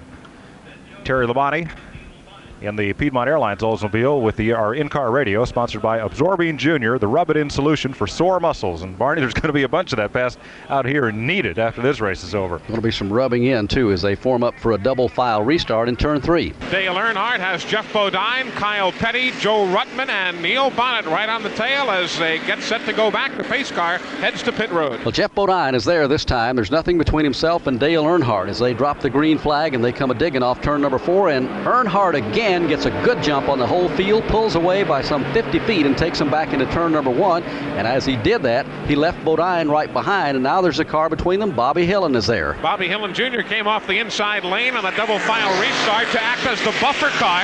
Then there's Bodine. Then there's the lap car of Waltrip, followed by Kyle Petty. Hillen got a good jump. He's 2 laps down. He's the 9th place car. Trouble as Tim Richmond gets out of shape. Almost took Terry Labonte with him. It was Labonte's car, in fact, that slowed dramatically, that caused Richmond to get out of shape, and the 4 cars behind him. Labonte crawls down into turn number 1. He's going to pull it behind the wall. He may have lost more than just that 1 cylinder, Barney. Mike Joel, let's check in with Kenny Schrader. He's back in that car. Kenny, are you going to be able to get back in the race? Well, I hope so, Ned. We was having a pretty good run today with the Red Baron car, but Bouchard and I just got together a little bit, and just one of them things. Track's so slick, turned us around. We hope to get right back out, though. Well, you can hear the beating and banging going on, so he'll be back out before too long, hopefully. Here's the leader out of turn number 4. It is Dale Earnhardt. Jeff Bodine is second, and now he's closed the interval again to about 4 car lengths as they head back for turn number 1. They indicated a moment ago that Darrell Waltrip was back on the lead lap. We're attempting now to find out if he is in 3rd spot, because he is the 3rd car in that battle as they work back to turn 3. Cars go into the corner. Earnhardt has a couple of car lengths on Bodine. Then Waltrip right there, nose to tail. 5 car lengths back to Kyle Petty. Terry Labonte's behind pit wall. Jerry Punch is there. He's still in the car trying to get it cranked so we can get a comment. Terry, what put you out of it? Well, I don't really know. The thing I've been running on 7 cylinders and it just cut off on us. So we really don't know what happened there right now. They're trying to switch the fuel around here, and the fuel gauge is inside the car. They're trying to get him back out. He's still strapped in the Piedmont Oldsmobile. On that restart a moment ago, Darrell Waltrip was ahead of Dale Earnhardt, which put him on the tail end of the lead lap. Now Earnhardt has moved back around him as they shuffled off to turn 1 on the restart on that good jump. So Darrell is now being shown as a lap down, but he's the 3rd car right behind the front 2. He's hanging in there, hoping to get himself back on the lead lap, and he's done it, 3 times already this afternoon? I believe he has, Barney, but each time the position of that safety car would have him lined up next to the leader on the start on 2 of those occasions, and when Earnhardt would get such a good jump, Waltrip would fall a lap behind. He sits right behind both Earnhardt and Bodine. He's 3rd place in line, but he's 1 lap off the pace, and that would put him in 6th position in the race. A moment ago, Ron Bouchard and Rusty Wallace banging together as they came down the front straightaway, and Bouchard seems to have picked up just about every color of paint on the racetrack on his machine today. The Wood brothers are taking a look at Kyle Petty out there. They seem pretty happy this afternoon. We've seen Leonard and Also, Glenn up on the wall down there watching Kyle in that 7:11.40. He's having a good run. He currently is posted in 3rd position. He's not that far behind the 2 front runners as they work out of turn number 4. Kyle is about a couple of seconds behind them in 3rd spot as Terry Labonte goes back onto the racetrack in front of the leader down in turns 1 and 2. So whatever the problem was, they have it cured for the moment. Marty, it's amazing how many of these cars have been banged as severely as they have today and gotten back out on the racetrack. As Bobby Maston pointed out, the chase for the Winston Cup is worth so much money that even this early in the season, you just can't afford to sit out the rest of a race in the garage area if you can possibly fix your car. I think Jerry Punch has been keeping some sort of attrition rundown for us this afternoon. And Jerry, there aren't too many cars in that garage area. About a half a dozen, Mike. I've got, of course, the Eddie Beerswell car. He started the Jerry Holden machine. He's out. Kirk Bryan involved in the accident. We talked to him. Harry Gant also involved in there. The Phil Parsons car, Ricky Rudd, and the 90 of Kenny Schrader. Those are the 6 we have in the garage right now. 210 laps, rather 220 go up on the board. Earnhardt the leader, Bodine running in the 2nd position. Kyle Petty having a good run here today. He is 3rd, and Joe Ruttman currently is the 4th place car. A moment ago we talked about Kyle Petty having an outstanding run here today. Ned Jarrett has made his way into the 7-11 pits and perhaps can get a word with some of the crew. We're standing by with Leonard Wood, the crew chief on the car. Leonard, he is having a good run out there today. Yeah, he's running pretty good. They're still pushing the front end a little bit. We haven't had time to take any weight out, to see whether the track gets slick enough for it to get loose. But I think it'd run a little bit better if he wasn't pushing the front end. Leonard, have you done anything different for this year? He ran awfully good at Daytona. Well, we've done a lot of work over the winter, and we'd like to think we're in better shape than we were last year. And I think we know a little bit more about what Kyle wants than we did last year, too. Well, they think that they're going to win some races this year, Marty, and I'll tell you, he has been looking awfully good, but they're hoping the racetrack will come to them right now. When he said the front end was pushing, that means the back end is sticking a little too tight, and that's usually the way that you want it on a short track like this, and as the race goes on, sometimes that'll work to your advantage. Time will tell here today. Well, he's been pretty pleased with his young driver. He said last year was a learning year for both the team and for Kyle Petty, and Kyle feels like, as we said a moment ago, some of the young drivers, it is time for him to get going and win some races also. 223 laps are on the board here in the Miller 400. Dale Earnhardt leads Jeff Bodine, Kyle Petty. The 3rd place car right now is Joe Ruttman. Back at Fairgrounds Raceway, 170 laps remain in the Miller 400 this afternoon. 230 are up on the board. They're still chasing Dale Earnhardt, and they've been up there close to him a couple of times. 2 or 3 different cars have this afternoon, but nobody's been able to do anything with him. Now, whether Jeff Bodine is just playing a waiting game or whether he really can't get up there and do anything with him at this stage is anybody's guess. He's keeping him in sight. He's only a couple of car lengths behind. And Eli Gold, both those cars in both ends of the speedway look like they're running right at the apron of the track, handling very well. They are working very well, especially from our vantage point here at the end of the back stretch going into turn 3. We can see the cars as they come off turn 2. Some are definitely jumping around. Others are taking a good set. The leaders are taking a good set. Joe Ruttman's car, so very dominating coming off the turn. He has really pulled away from Neil Bonnet, who had gotten himself caught up in race traffic. However, at this moment, Joe Ruttman can't quite get around Terry Labonte, so has to take a shot at Kyle Petty, but Joe's working well, again off the turn. This is the stage in a race here that we see in any race that goes a great length of time, like 400 laps on a short track or at Rockingham or some of the 500-mile races. There's always, 50 to 100 laps in there that they'll be content to just ride and really not do that much beating and banging and kind of pace themselves. Jeff Bodine talked about that the other day. At one time in the modifieds, and I guess up north, he was a charger. I mean, if the equipment would get there, he'd just go up front and wear you out. And I asked him about getting in a Winston Cup car now and having the equipment, one of the best cars in the field, to go up there. Was it hard to kind of hold yourself back a little? That's right. You need to handle well here at Richmond. It's tight. The corners are tight. Straightaways are tight. There's really no place to get a good pass on the car in front of you. So you need to handle good through the corners. You can't slip up. You need to be able to run low. You need horsepower, or they can drive underneath you down the back straightaway. That seems to be the one move that everyone tries, to get underneath the fella in front of them down that back straightaway. So you need horsepower along with the handling. But like you said, you need a lot of luck here at Richmond. So far, he's been able to contain himself this afternoon, and he has come around. It took him a year or so because he got, you remember when he used to get a lot of flack from the drivers? They said he's up there and he doesn't pay attention and he makes moves without thinking and all that sort of thing. I think Bodine has kind of come into his own as a driver, and he talked about it the other day, and I'm sure you chatted with him a bit after his victory at Daytona, about how much that did for his well-being upstairs, so to speak, to give him the confidence that he probably needs. Now, he'd won on some short tracks, but it's a little different when you beat the big boys at Daytona and some of the super speedways. Definitely, Barney. One of the newspaper people who infrequently covers Winston Cup racing described Bodine the other week as a ticking bomb. But I think that comment may have been apropos a couple of years ago, but not anymore. He has the confidence in himself and certainly in this new team to be able to go out there and run well and not feel like he has to put the car right to the front of the field every time, all the time. I did talk with him this morning and asked him about winning the Daytona 500. When you plan for something and look forward to it for some 30 years of your life, from when he first strapped into a go-kart at age 5, that was his goal, to win the 500. Can actually doing it, can the event actually lead up to all the anticipation and all the hoping that went into it?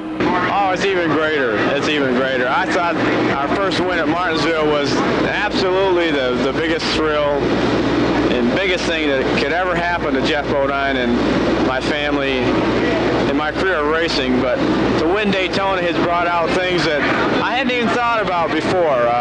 That first win at Martinsville, it will always be special. I mean, there will never be another first win in Winston Cup racing, but not all my emotions came out that day, and Daytona Sunday brought them out. It really brought out the true meaning of why I'm in this sport. You know, why do I want to be successful? It's not for the money.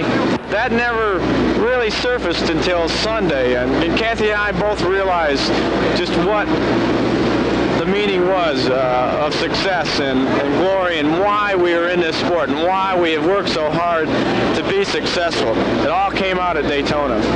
Confidence, I think, is the main word that sums up the transformation of Jeff Bodine into a charging driver to a winning driver, Barney. Well, we've seen that come out in a lot of the youngsters that have come along in the last 3 or 4 years.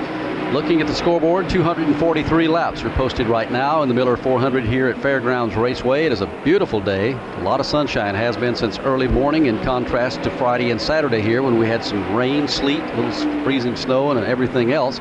But it has turned out to be an absolutely gorgeous day and quite a race. We expected to see just exactly what we're watching right now. All kinds of pushing and shoving, as Earnhardt says, framming and bamming, and as Tommy Ellis said. Tommy put it a little different way. He said when you come to here and go to the other short tracks, you have to do a little kicking and gouging. Looks like he's done a bit as he pits his Friedlander Chevrolet. Let's take you back through the field.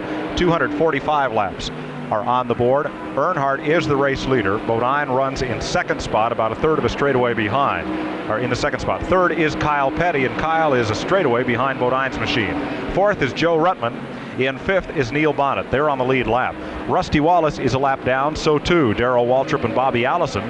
Ninth, 2 laps down, Bobby Hillen, along with Davey Allison. Davey's run a good race here today. And Jimmy Means, who led a good portion of this race, is several laps under green at about the 50-lap mark after one of the cautions. 3 laps down, Dave Marcus and J.D. McDuffie. 5 laps in rear is Doug Hebron. 6 down is Buddy Arrington. He's in 15th position. Lake Speed is 9 laps back, so too is Mike Waltrip. 10 or more laps behind, cars with a lot of crash damage.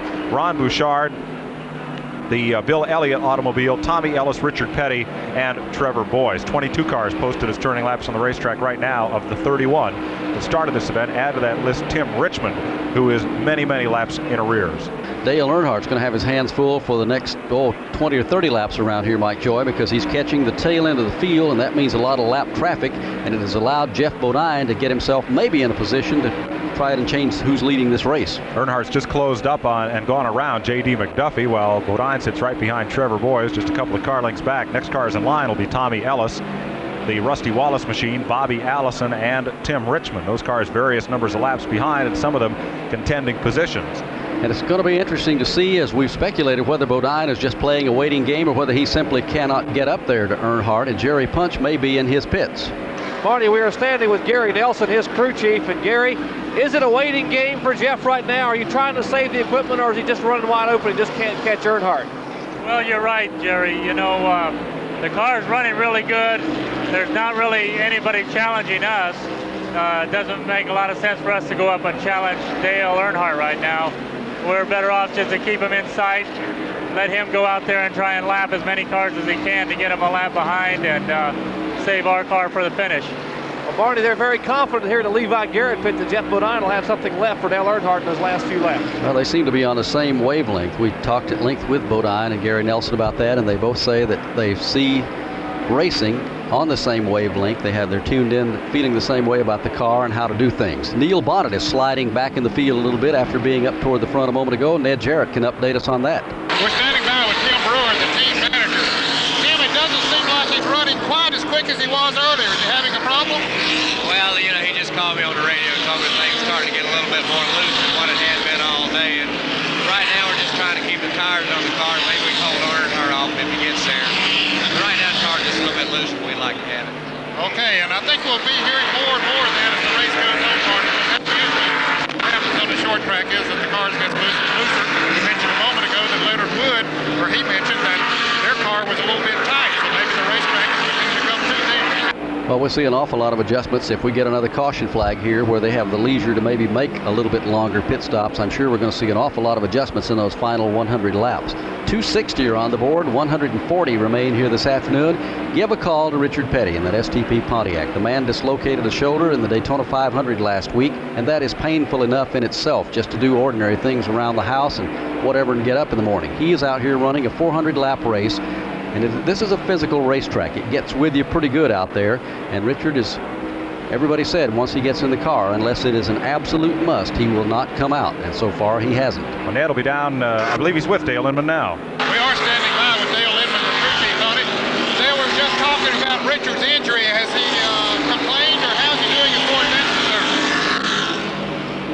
Yeah, it's hurt him again, Ned. When he hit the wall, evidently he hurt his shoulder again. And he's going to ride it out, though. Okay, well, that just shows how tough he really is. They've had a tough day here today, and we're sorry to hear that he did re-injure the shoulder a little bit. But sometimes starting a race car can be some of the best medicine that a race driver can have. I talked to Richard about that before the race, and he said, well, I sure hope it works today, but I don't know. It might not work too good for him. It seems to be pretty good therapy most of the time for them.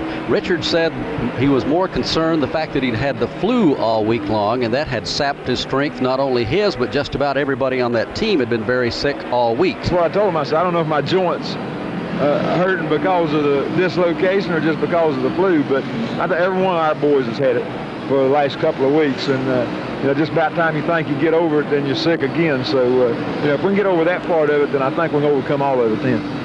Petty, who's hanging in there this afternoon. He intends to run for the Winston Cup Championship in 1986. He makes no secret about the fact that he wants to win one more before he quits. Eli, you've got a good view there at the end of the back straightaway, right in the windshield of that STP Pontiac. How does Richard look like he's getting around the corner, and how does he look in the race car? The car seems to be getting along okay, and Richard has changed his posture in the automobile. We told the folks earlier in the race that he had his right hand down at around 4 o'clock on the steering wheel, if you use the face of the clock as an example, and his left hand was right there on the top of the steering wheel, maneuvering that way. He now has his right hand at about 1 o'clock and his left hand at about 11 o'clock. So he seems to have gotten a little more mobility, or is just a bit more comfortable that way. He's got that ever-present rag hanging from his mouth, and he's getting around as best he can. Now off of turn number 2, Jeff Bodine has caught Dale Earnhardt. Earnhardt's been boxed in behind some lap traffic in the form right now of Rusty Wallace and Bobby Allison, and there's a bid for the lead going into turn number 4. Out of 4, here comes Bodine up along the outside of Earnhardt. He's not going to get too far.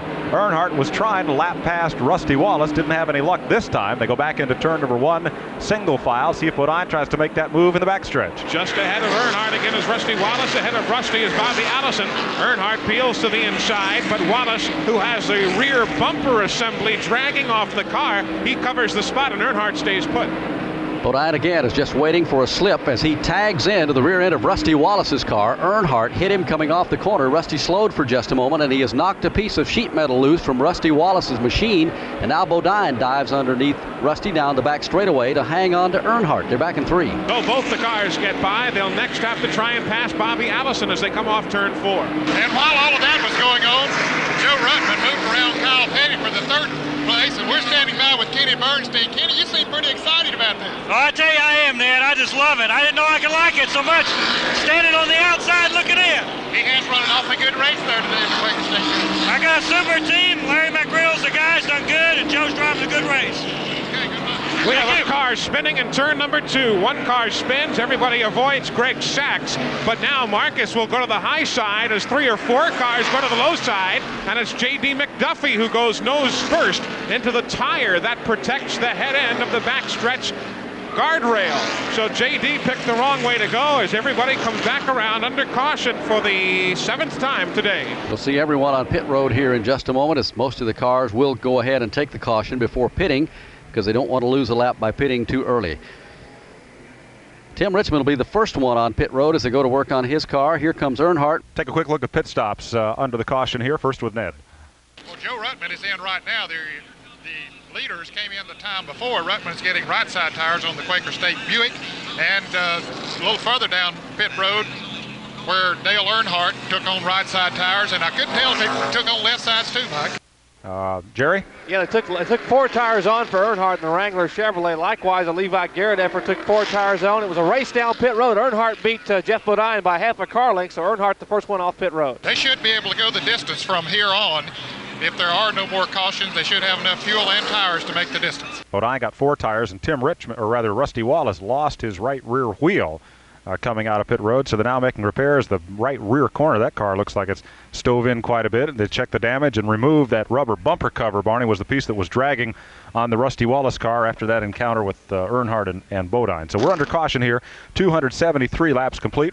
Well, we have had a rash of yellow fever here at Fairgrounds Raceway today that has torn up an awful lot of equipment. The 7th one of the afternoon being worked. J.D. McDuffie tore his car up a moment ago over in turn 2. For a report on that, let's go to Eli Gold. Oh, Barney, as JD comes by us now, it's nice to say that there is some cosmetic damage, but fortunately not all that much. When Greg Sachs spun in the turn 2 exit, some of the drivers were able to go by to the low side, some to the high side. Then Sachs's car rolled off the guardrail just a bit. JD tried to go beneath the car, and he ran into that big white tire that protects the head end of the inside guardrail, and that's where his car quickly came to a stop. But JD has now been pushed away, and he's heading back around towards the pit area with not all that much damage, fortunately.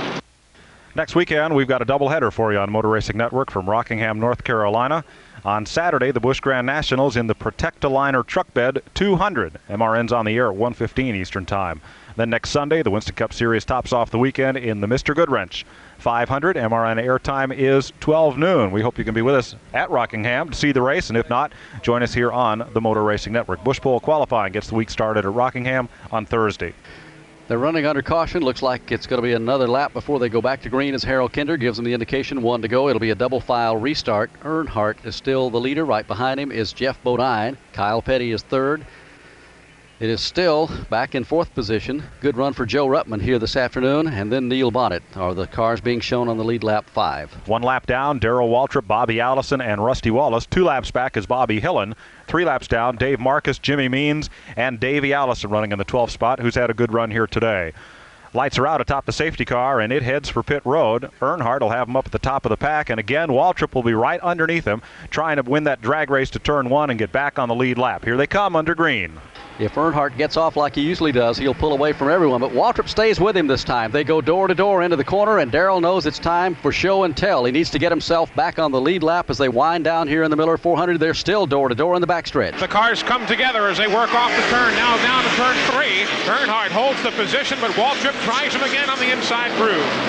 Misses, comes up high in the racetrack. Waltrip gets a little bit sideways, straightens it out as Lake Speed comes on to pit road after losing a bumping match with Richard Petty down in turn 1 and Neil Bonnet. Leaders out of 2. And it's Earnhardt who's won the battle between himself and Darrell Waltrip. Waltrip is behind Earnhardt and just ahead of the second place runner Jeff Bodine. Behind Bodine comes the Bobby Hillen car, laps down. Then 3rd place Joe Ruttman, 4th place Kyle Petty.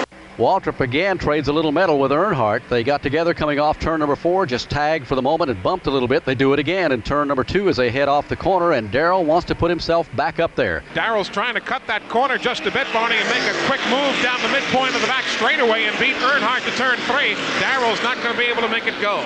Neil Bonnet trying to move up in the pack, goes around the outside of Tommy Ellis as Ellis now comes on to pit road. Bonnet is the 5th place car, last car on the lead lap as Waltrip takes another shot at Earnhardt in 2. You have to make the quick move. Darrell is there off turn 2, but he can't quite outgun the Wrangler Chevrolet to turn 3, and that's where Earnhardt's been winning the battle. He's got the horses for the moment back to the corner. Those two hammer away on each other, and Jeff Bodine, the 2nd place car, just sits there and takes it all in, and as yet Bodine may or may not have shown his hand. As you heard Gary Nelson say, there's no point in getting up there at this stage of the race with still more than 100 laps to go. We'll find out toward the end. They're back in 3. Joe Ruttman has not made a major major effort to get by the lap car of Bobby Hillin Jr., nor has Kyle Petty made a big effort to get by third place Joe Ruttman. Single file down the front straightaway. They come once again, this time 282 laps on the board, 118 to go here in the Miller High Life 400 as Waltrip will stay single file this time in the backstretch. Bobby Allison is the last car in that 7-car draft, if you will, although Bobby at this moment not battling for position with Kyle Petty. Field out of turn number 4, heads back into the corner, and Waltrip just will not give it up. He stays right with Earnhardt. In a moment, they'll be catching some of the tail end of the field again, and traffic can be the major factor here to get him around. Takes a look on the inside off turn number 2, nothing going there. It's almost as though Earnhardt is teasing Waltrip to try. Sometimes off turn 2, Dale Earnhardt takes a bit of a more looping route off the corner, almost saying, Darrell, come on and try it. Back down the front straightaway, and already they're in turn 1 again. That's how quick they get around this half-mile racetrack here as Waltrip lines up right on the back bumper of Earnhardt once again and again. Earnhardt seems to have a lot of power down the straightaway, Ned, both on the front stretch and the back stretch. Whether it's good bite coming off the corner or just horsepower, I don't know, but he's able to hold his own in the straightaway. I think it's a combination of both, Mike. Certainly the Richard Childress team are producing, Lou LaRosa and all the fellas producing a lot of horsepower in that Wrangler Chevrolet, but when you get a bite like he is through and off the corners, that really makes that engine look good. Earnhardt takes him back to turn number 3. Waltrip's there, and Dale knows if he slips 1 inch, Darrell's going to shoot underneath him and try to put himself back up there, along with Jeff Bodine, who's less than 2 car lengths back. Earnhart knows this racetrack well, and I asked him yesterday what makes this track so hard to get around. Well, it's flat, pretty much flat, and it gets, greasy during the race and slick, and you got to really work, drive the race car and work with it all day long to get around here good. He's been working with it well. Waltrip's underneath him coming out of turn number 4, and they're going to race back to turn 1, but again, Earnhardt is so strong coming off that corner, he simply accelerates away, but Darrell doesn't give it up. They tag again, going into turns 1 and 2 and off the corner. Darrell's going to have to try and earn himself a spot through the turn. He can't make it go. Joe Ruttman, meanwhile, finally decides to go by Bobby Hillin Jr., and Joe is within 3 car lengths of second place Jeff Bodine. Barney, it's a good thing for Earnhardt. The start-finish line is not located down in the middle of the corner, or Waltrip would have him. But in the straightaway, Earnhardt's car is clearly superior, at least to Waltrip's, at this juncture of the race. 288 on the board. Earnhardt's the race leader. Bodine is in second place. Kyle Petty, or rather Joe Ruttman now is the third place car. Kyle Petty and Neil Bonnet. Here comes Waltrip again off 4. He is alongside. That's his strong suit coming out of the corner. They race back to turn number 1. Somebody's going to have to get out of the throttle, but they don't. They go door to door, side by side into the corner. Waltrip this time by a couple of feet as they come out of the turn. They're racing back to 3. There'll be race traffic to contend with. Greg Sachs has the inside groove covered. Waltrip takes the spot, and here comes Bodine. Jeff, he wants the lead from Earnhardt. Earnhardt tries to clamp it down to the racetrack, and the 2 cars bang not once but twice coming off turn number 4.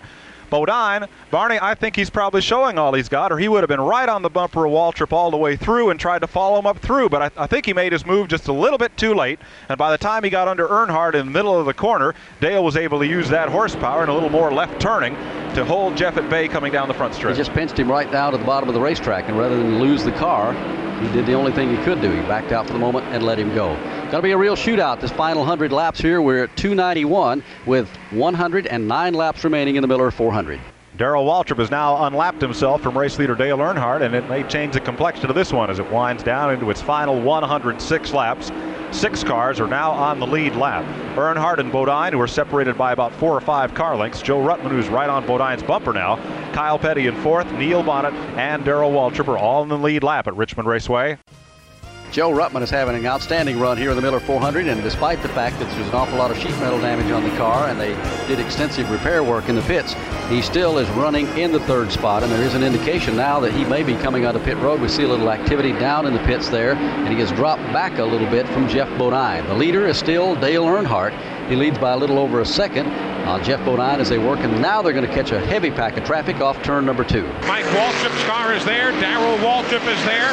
So too the Buddy Arrington machine and Tim Richmond. So Earnhardt, one by one, going by his brother. I should say Earnhardt going by Michael Waltrip first off. Somebody's brother. That's right. This has been a good racetrack for Joe Ruttman, Barney. I believe he was leading this race in the J.D. Stacy car and perhaps could have won it, but spun it into the fence in 1982. The rains came, and Dave Marcus was the man who went to victory lane, but Ruttman's always seemed to have a good run here. he likes this racetrack, and he likes to mix it up on the short track. Slowing down in the back straightaway, Bobby Hillen Jr. in front of Eli Gold. He came off turn number 2, went to the outside guardrail, then brought the car back down. He is still under racing speed, but he's not heading towards pit road.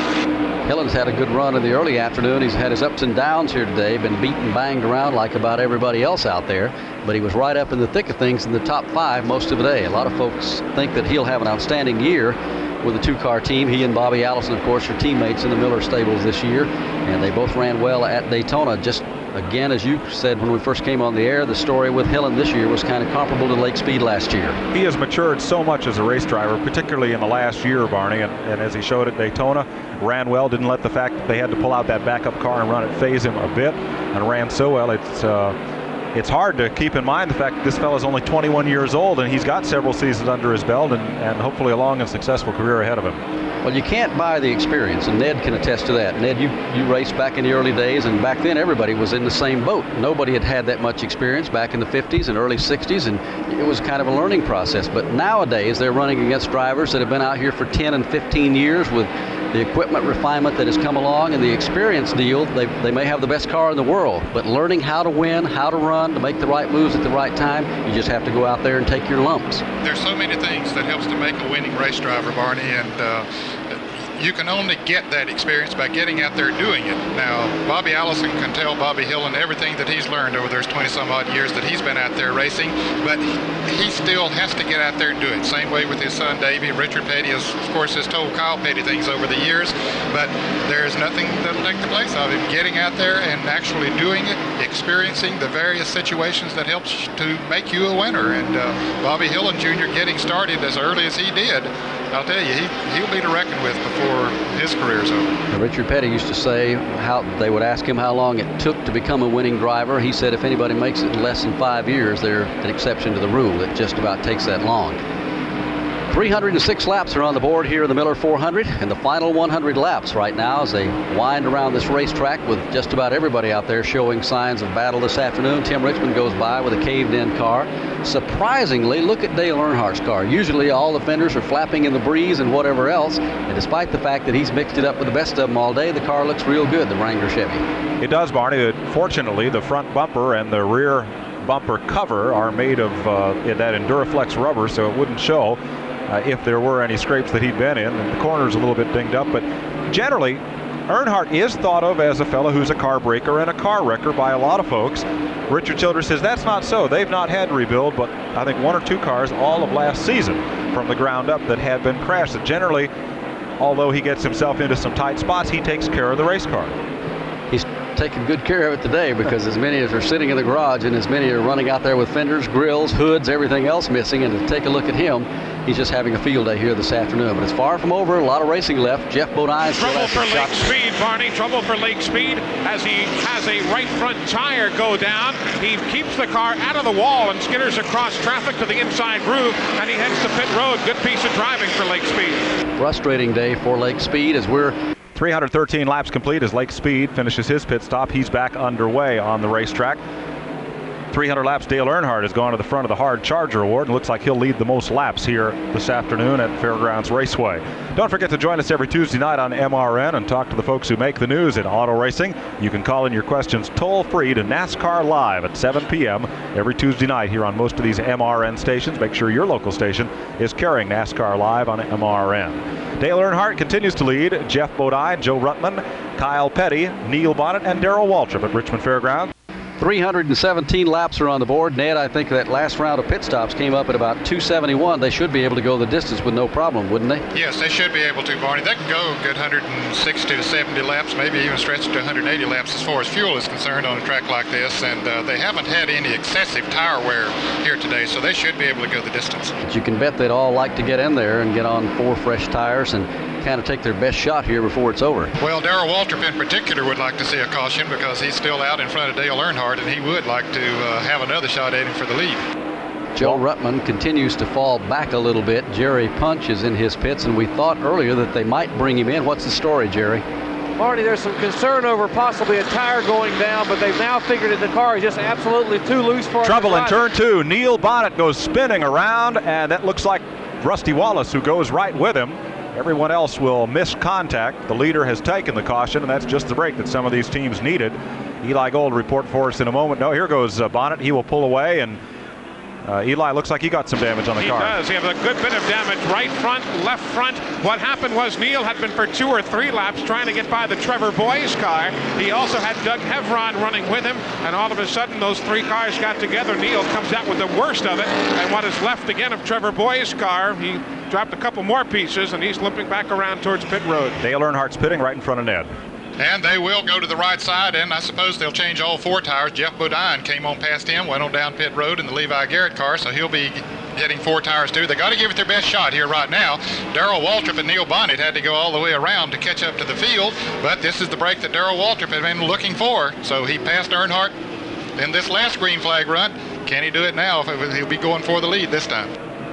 Caution flag out, and the field slowing down to pace speed. Let's go to Jerry Punch. We're standing up here in the upper end of pit road. They're waiting for Neil Bonnet to bring the Budweiser Chevrolet in. Tim Brewer and Doug Reichert and the crew waiting to beat some sheet metal away. The Quaker State Buick for Joe Ruttman came in, made a right side tire change. They added a little bit of bite in the car, a little wedge in the car because it was awfully loose. It's a good break for them. They were dropping back in the field as that car now has moved down and away. Here is Bill Elliott moving down pit road. Still waiting for Neil Bonnet to bring the Budweiser car. Here is Darrell Waltrip making an entrance, and here is Neil Bonnet. The front of the car shoved to the right some 6 or 8 inches. They're going to the left side of the car. They will change left side tires. Doug Reichert has the left front tire off. Now he can't get the tire off. The fender been in against the tire. They are trying to pry the left front fender away. Cannot get that Goodyear tire off the car.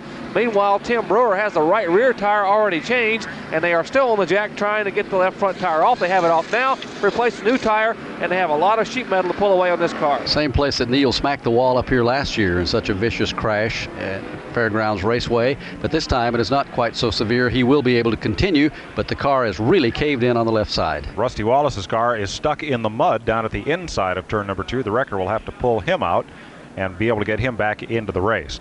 A new year on Motor Racing Network brings with it a new Goodies Race for the Money sweepstakes, and as usual, the prizes have been increased and makes it more valuable than ever for you to enter and try to win one of our racing holidays of the month. 2 tickets to a Winston Cup race, $300 in cash, and airfare on Piedmont Airlines for 2 people, or our Daytona 500 Dream Vacation. 2 tickets to the 1987 Goodies 300 and Daytona 500, an escorted tour of the NASCAR garage area, lodging for 2 for 4 nights at Treasure Island Inn on Daytona Beach Shores, $1,000 in cash, and round-trip airfare from Piedmont Airlines from the closest city they serve to your home. To enter, just send your name, address, phone number, and the front panel from any size package of Goodies Headache Powders, or the name Goodies Headache Powders printed in plain block letters on a 3x5 piece of paper. Send your entry to Goodies Race for the Money, Box 500, Daytona Beach, Florida, 32015. No purchase required. Contest is void where prohibited. All federal and local regulations apply. You can get complete rules where you buy goodies or at Piedmont Airlines City ticket offices. And we'll congratulate our Racing Holiday of the Month winner for February, Colleen Bowen of Canna, Virginia. We'll be going to a Winston Cup race with $300 in spending money, a pair of tickets, and airfare from Piedmont Airlines. 323 laps are being posted on the board after good pit work. Joe Ruttman is the leader, so they're going to have to chase him a while. Coming off pit road second right now, Dale Earnhardt is the second place car. Then it is Jeff Bodine, Kyle Petty, and Darrell Waltrip, who made his pit stop and finds himself far back in the field, although he is still on that lead lap. So the situation is set up here for a real finish in the Miller 400. Well, Barney, a timely move for Darrell Waltrip by staying on the racetrack and coming around not once but twice. He crossed the start-finish line as Earnhardt and Bodine were still on pit road, and Waltrip led lap 322 according to scoring, so he would get 5 Winston Cup bonus points that goes to each driver who leads a lap during the running of the event. So we are now just 76 laps from the finish. Joe Ruttman's at the front of the field. Dale Earnhardt, Jeff Bodine, Kyle Petty, and Darrell Waltrip will be contesting for the checkered flag. Coming up on Motor Racing Network next weekend at Rockingham. Saturday, the Protected Liner 200, and Sunday, the Mr. Goodwrench 500, MRN on Sunday at 12 noon. 2 weeks from today, we're at Daytona International Speedway for the Daytona 200 Motorcycle Classic, along with highlight coverage of the Daytona Supercross. On Sunday, March 16th, Atlanta International Raceway plays host to the Winston Cup cars for the Motorcraft Quality Parts 500. Then on March 23rd, we'll be at Martinsville Speedway for racing's wildest doubleheader, the Miller 500 Classic. Make that tripleheader, late model stock cars, modifieds, and Busch Grand Nationals. Then coming up on MRN in April, coverage from the Bristol International Raceway. April 6th, the Valleydale 500. April 12th and 13th, we'll bring you a doubleheader from the Darlington International Raceway in South Carolina. All these speedways have their ticket offices open most of this afternoon, and of course they'll all be open tomorrow. As we tell you many times, your choice of reserve seat tickets will never be better than it is right now. So why not give a call to one of those speedways that you next plan to visit and reserve your seats for the upcoming Winston Cup, Busch Grand National, or Gatorade Circle of Champions race near you. Back at Fairgrounds Raceway, we're still working caution here. A lengthy one after that spin a moment ago over in turn number 2 involving Neil Bonnet and Doug Hevron. They're still cleaning up over there, and it looks like it'll be at least another lap or so before we go back to green. 328 are on the board. The leader is Joe Ruttman. Earnhardt rides second. Bodine is third. Kyle Petty's fourth. Darrell Waltrip is fifth. And Neil Bonnet had been shown on the lead lap back in sixth position. He has come back onto pit road a moment ago, and they're still doing some work on his car as it is up on the jacks down on pit road now. Let's go to Ned. Well, they're continuing to try to pull some sheet metal away on that left front, Barney. There was some that was dangling down. And Bobby Allison shown in seventh position. He is one lap down. 2 laps back in eighth is Bobby Hillen, then Dave Marcus. Jimmy Means having a good run. He currently shows up in the top 10, back in 10th position. Then Davey Allison and Rusty Wallace will complete the top 12. And difficulties on Wallace's car as well. A lot of speedy dry down in the Alugard pits, and it's not that antifreeze formula, it's fuel. The filler neck on Wallace's car was bent in one of the many altercations that have happened today, and they're having trouble refueling that car and getting all the fuel into the safety fuel cell. Warming up for a restart. It'll be a double file restart, and Joe Ruttman has a couple of the old yellow cars right behind him in the form of Dale Earnhardt and Jeff Bodine, and they'll come a-digging after him when they cut him loose out of turn number 4. They're in the backstretch. And with Kyle Petty and Darrell Waltrip right behind those cars, you've got the 5-car shootout here as laps wind down in Richmond, Virginia. Pontiac safety car passes us. The field comes rumbling by 2 by 2 as they tighten it up for the restart. 5 cars right now battling for the lead in Richmond. Kenny Schrader making a late pit stop will get out at the far end of pit road as they drop the green, and out of turn number 4, Ruttman takes him back to turn number 1, and he comes off the point like he shot out of a cannon and pulls away by almost a half a second as Earnhardt is having trouble getting around Terry Labonte off turn 2. Labonte has the low side covered. He gives Earnhardt all the room that Dale would need. Earnhardt finally gets by him. Bobby Allison and Bobby Hillen Jr. now separate Earnhardt from Jeff Bodine. Labonte's car working much better than when he reported it to us on the Absorbing Junior in-car radio that he'd lost a cylinder. That fuel problem apparently has been solved, and he's not running quite up to speed, but he's running a little better than he was. Bodine, though, and a whole group of cars go underneath Terry at 2. The leader is Ruttman by 8 car lengths on Earnhardt. He then has 2 cars plus 10 car lengths on Bodine in third, who has Waltrip right behind him in fourth. Ruttman has already opened up a full second on Dale Earnhardt, the second place car, while Bodine is caught back behind Bobby Allison and Bobby Hillen, trying to work his way back up and catch the front 2. They're in the backstretch. Ruttman getting off the corner, working as well as anybody is visibly at this moment. Bodine and Waltrip trying to work their way around Bobby Allison. They do into turn 3. Waltrip and Allison going at it, but Waltrip will take advantage in that skirmish, and he's lined up right on the back bumper of Jeff Bodine's Chevrolet as they head back down into 1 and 2. Earnhardt comes off the corner, chasing down Joe Ruttman. We've got the Timex stopwatch out for the differential between the 2 cars. It is 1.04 seconds, passing us into turn number 3. And it's 3 seconds back to Darrell Waltrip as they come out of the corner, and Waltrip and Bodine go door to door, hammer and tong off the corner. Bobby Hillen is the sandwich as they head back to turn number 1, and he feels the heat from Jeff Bodine as he tags him. Bodine trying to work around Bobby Hillen Jr. Hillen stays to the high side. Bodine and Waltrip both, and now Kyle Petty as well, taking the inside groove as they get by Bobby Hillen Jr. and the front 5 are now free of race traffic. Well, that was a tough break for Bodine. Hillen, the younger driver, caught up on the outside with the passing flag waving in his face and just couldn't take advantage, or rather Bodine couldn't take advantage as Waltrip got under and took the spot away. Kyle Petty is there too, and he's driven a good race for the Wood brothers. Leonard Wood talking with Kyle and working with him through the winter to try and get Kyle to work the car into a race-winning position. And Barney, today he's done that. He's a contender, and he still has a shot to win this thing, but they're all going to have to get on the button if they're going to catch Joe Ruttman, because he's just driving away, although Dale Earnhardt has begun to reel him in just a little bit in the backstretch. He's now down to just 0.83 of a second, and that's the differential between first place and second place. Ned, do you think they've been holding the 26 car back a little bit this afternoon, and all of a sudden they say, hey, show what you got now. Well, certainly now's the time to show what he has, Barney, but I don't believe he's got quite enough to hold Earnhardt off. Now, he only took on 2 right side tires for the first few laps. That looked awfully good, but now I believe those left side tires are beginning to heat up again a little bit. The car is beginning to look loose, even though they put a lot of wedge in it, made an adjustment on the chassis during that pit stop, but Earnhardt with 4 fresh tires on that Wrangler Chevrolet is beginning to mow him down. He was a full second behind a moment ago. Now the interval is less than 50 feet as he tries to chase Ruttman down and heads for turn 3. Chase him down he does. And isn't it amazing as the laps wind down? Darrell Waltrip right back in the picture for a potential win, running a strong third ahead of Bodine and Kyle Petty. True enough, as Waltrip brings it off the 4th corner, Bodine some 100 feet or so behind, and Kyle Petty right there looking to move in on Bodine's automobile. The front 5 are all nestled within 1 straightaway. It's not nice to laugh. Some of the cars coming by here with bits and pieces hanging and stuff taped up. There's going to be a lot of work to do at some of these race shops over the week. Ruttman takes it back across the start-finish line into turn number 1, and Earnhardt is there. Still about 3 car lengths separate those two, but the car that is coming and coming in a hurry is Darrell Waltrip. He has shortened the interval himself. A moment ago, he was almost 4 seconds back. He's less than 2 now. That's exactly 1.81 seconds from second place Earnhardt back to third place Waltrip, then 2 seconds back to fourth place Bodine. Well, a win here today could be worth as much as Ricky Rudd's was at Riverside, California in November. 1 spot open on NASCAR's winner's circle plan, and if the driver that wins here today did not win last year, he'll get on that bonus plan, and that's worth, what, nearly $250,000 or more. At least that, perhaps $300,000 or more this year. Here's the battle for the lead out of turn number 4. Earnhardt again, still 2 car lengths back, has not been able to catch up anymore the last couple of laps around. He hasn't lost any ground. He's going to gain a little bit down in the north end of the speedway, shortens it up to about a car length now as they work to Eli Gold in turn 3. Visually, the cars are taking an identical groove, but Earnhardt just seems to have the guns again down the straightaway. That's where he's really making up the deficit. 3 drivers that could climb onto that winner's circle are Ruttman, Kyle Petty, and Neil Bonnet among the cars that are in the lead lap here. 3:43 on the board, 57 laps to go, and they're bumper to bumper in 2. Now as they come off the corner, Earnhardt for the moment will ride right behind Joe Ruttman, nose to tail for those 2 cars, 2.17 seconds back to third place Waltrip.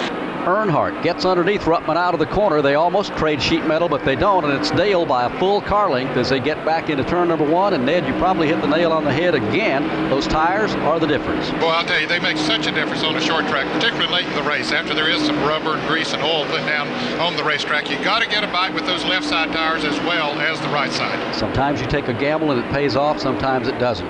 And for Ruttman, it's dropped him back to second place. As the laps wind down, Darrell Waltrip now chases down the front twosome, and he's going to be there in just a moment. The stage is set for the final 50 laps here. It'll be a typical short track shootout, Saturday night style, 50 laps to go. Earnhardt on the point of the parade. Waltrip now the second place car.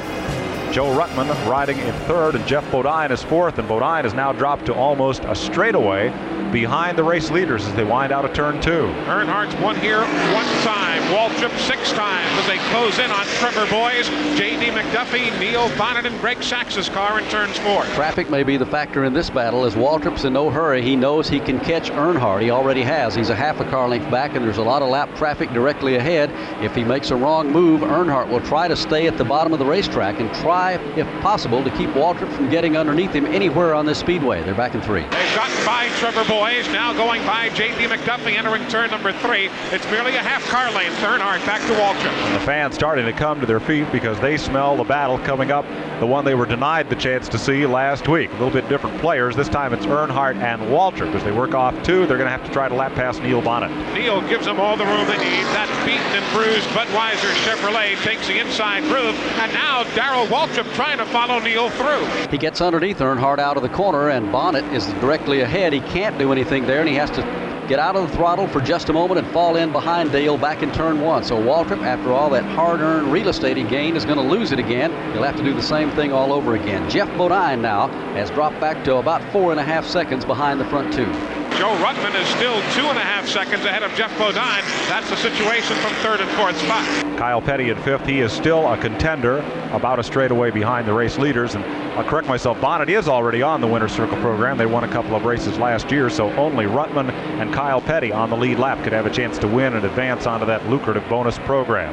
Earnhardt takes him into turn number 3. They're going to lap past Jimmy Means. Means had a good run here today. Led a number of laps under the green at about the 50-lap mark. Made a lot of timely moves today. He'll be a candidate for that Timex timeliest move of the race a little bit later this afternoon. The fans are on their feet now, waiting to see when and if Darrell Waltrip can get underneath or outside of Dale Earnhardt and take over the lead in the Miller 400. They're back in 3. He's not trying it this time. They've got Doug Hevron's car to get by shortly, but Waltrip just follows Earnhardt through the turns. Ned, the way this racetrack has been today, would you want to get up on the outside and try to make a pass for the lead that way? No, that's not the place to do it. Waltrip's car is working so well down on the low side of the racetrack. Earnhardt's has been all day long, but I believe Waltrip's car has a little bit of the advantage now, particularly off of turn 4. He can come off so low and really get a jump off of there. I think that's where he'll try to take him. Should be about 43 laps remaining when they cross the start-finish line this time, so Waltrip has plenty of time to pick and choose where he wants to make his move. To show you how important it is when you have an accident early in a Winston Cup race, go to the garage and even get 30 or 40 laps behind and then repair the car and come back out there and pile up some Winston Cup points. Bill Elliott was 44 laps behind and still is, but he currently has moved up to 20th place. So he's going to have a pretty fair finish as far as the Winston Cup points is, despite the fact that he won't be up in that top 10. Those points very important. Been a long day, too, for Tommy Ellis. Barney, he lost 80 laps repairing that car behind the pit wall, but to run for their sponsor here in Richmond, Virginia, and also to pile up some Winston Cup points, he, too, is back on the racetrack. I think there's only about 8 cars in the garage area, despite all the crashing we've had today. Yeah, you can look at the racetrack. Parts of them are in the garage, we'll put it that way. The rest of the car is out there running. Neil Bonnet has now dropped off the lead lap. He is back in 6th position. Bobby Allison currently shows in 7th. Bobby Hillen would be 8th. 9th to Dave Marcus. Jimmy Means is still in 10th. Davey Allison is 11th. And Rusty Wallace would be the 12th place car. There's a lot of good NASCAR racing all around the country, not just Winston Cup or Busch Grand National Racing. NASCAR's Winston Racing Short Track Series will be getting underway at racetracks soon all across America. America's best short track stars will compete for regional and the national Winston Racing crowns. NASCAR will be happy to send you the name and address and schedule of the Winston Racing Series tracks nearest you. Just write them a note at NASCAR Public Relations, P.O. Box K, Daytona Beach, Florida 32015. And they'll send you all the details on the NASCAR Winston Racing Series in your area. 361 laps have been completed here, and Waltrip laid a bumper on the back of Earnhardt coming off turn 2 that time. They're single file in front of Eli. They don't continue the pass, Mike, as you say. They have pulled away now by nearly 3 full seconds on Joe Ruttman, who has a comfortable 2.5-second margin on Jeff Bodine. That's exactly what they would like to do, is put as much daylight on the rest of the field and let it come down to a 2-car battle for the win here this afternoon rather than a 3 or 4. So that may be one of the reasons that Darrell Waltrip is not putting that much heat on Dale for the moment. He knows what his car can do. Earnhardt knows what his can do. And the more space they put between themselves and Jeff Bodine and, of course, Joe Ruttman, the least trouble they'll have in the final laps here. Still a long ways to go. 363 are on the board. And perhaps Jerry Punch can go down to the Junior Johnson pits in just a moment and find out what the thoughts are of the crew chief down there on Darrell Waltrip and when he's going to make his move. And maybe we can get a word with Richard Childress also of what's going through Dale Earnhardt's mind out there right now and what he can do to keep Waltrip back there. They almost get together as they come off the corner. Waltrip isn't going to wait. He tried to make his move going into turn number 1, and Dale just made him run out of racetrack. He either had a choice of hitting the guardrail or getting out of the throttle, and he came out of the throttle. They're back in 3. And for the next number of laps, they'll have a good bit of race traffic to negotiate. Ron Bouchard and Greg Sachs' car will be the first 2 they come up against. That surprises me, Barney. I honestly thought Waltrip would wait a while because chances are if you're going to get past Earnhardt for the lead, you're going to have one and just one shot at it. He may have taken a look ahead, or perhaps Jeff Hammond told him on the radio, you're going to be catching about 10 or 15 cars here in a moment, and if Earnhardt can work that traffic to his advantage, it's going to be twice as hard to get around him. And Waltrip may have felt like that was the time to do it coming off the corner, and he had the position on him, but it didn't work. Here they are, back to the line again.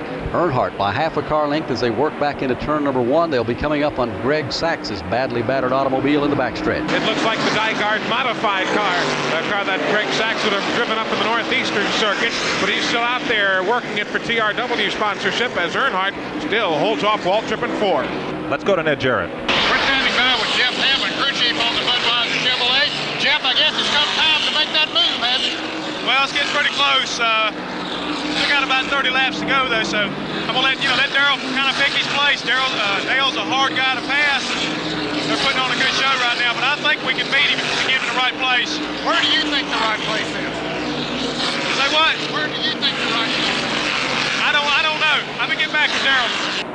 They're talking back and forth on the two-way radio, and we'll go up pit road to the Richard Childress pits and Jerry Punch.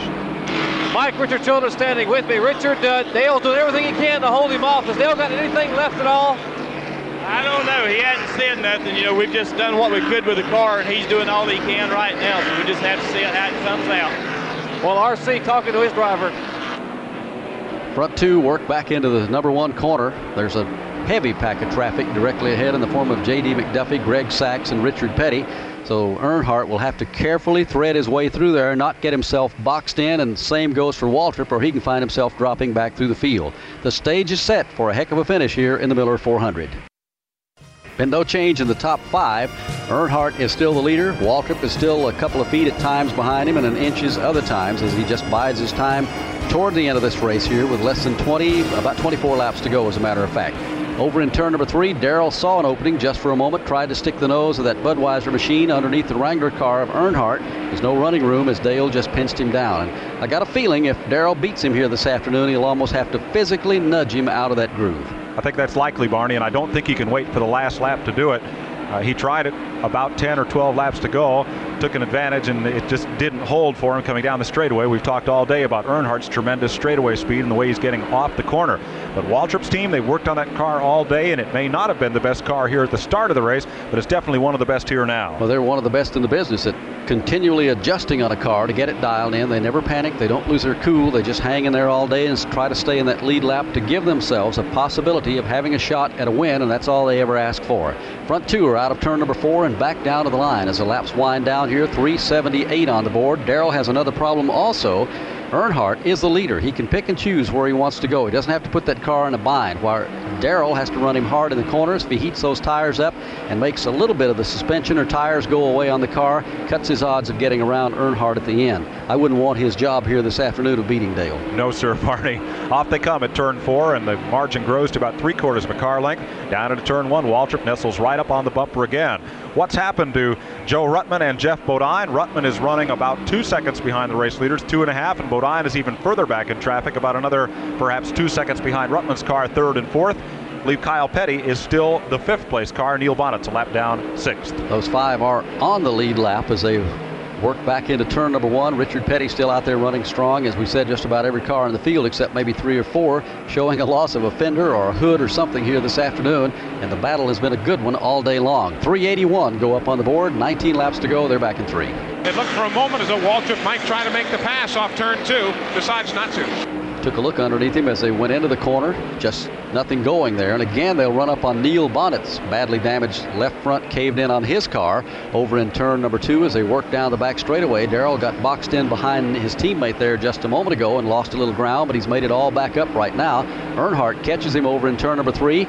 Slows up a bit, and underneath him comes Darrell Waltrip out of the corner, and again Neil Bonnet is there, and Darrell has to back out of the throttle as they hit traffic down in turn 1. It was a good move by Waltrip. He got underneath and had to cover the spot when Earnhardt went to the high side around Bonnet, but Bonnet proved no obstacle, and they're single file in the backstretch. Jeff Bodine trying to close in just a bit on Joe Ruttman. That battle for 3rd place. It is now 1.18 seconds from 3rd Ruttman back to 4th Bodine. Front straightaway.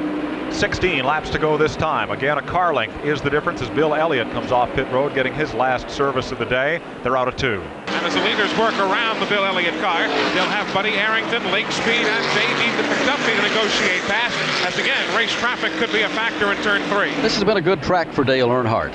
It has. I've won races up here, and I've run real good. Most of the time, every race I've been here, I run competitive, so I look forward to coming in here and you know, we had a little bad luck in the 500, so maybe we can come back up here and win the race since we run so good here.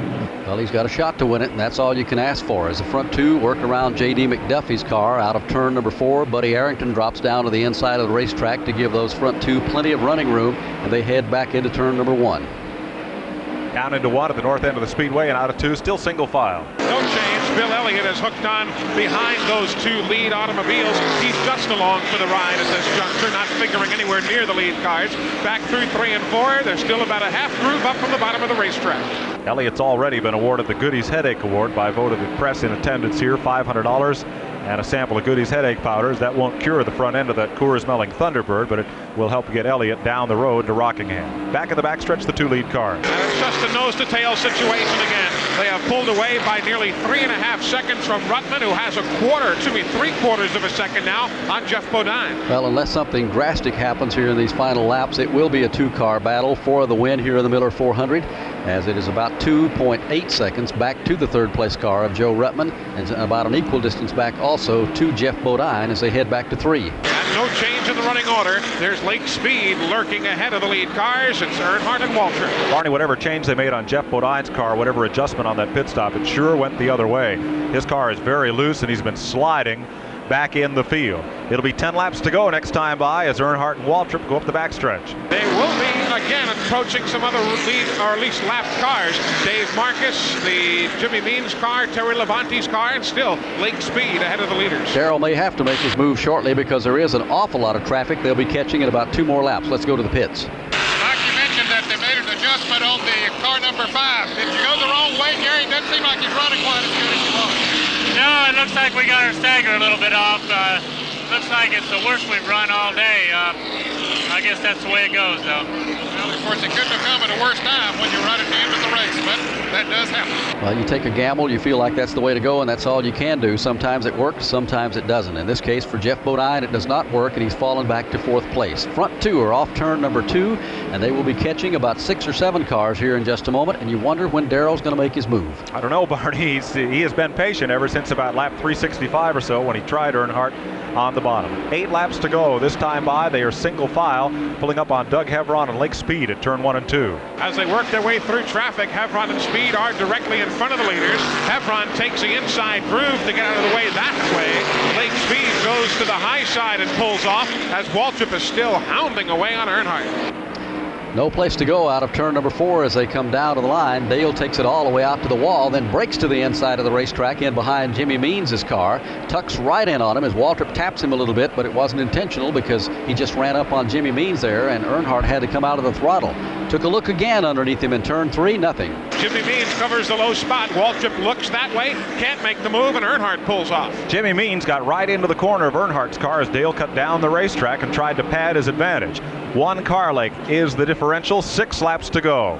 Back through turns 1 and 2 and heading our way on the backstretch. Earnhardt comes off the turn a bit higher than Waltrip. Darrell, however, gathers it back in a hurry.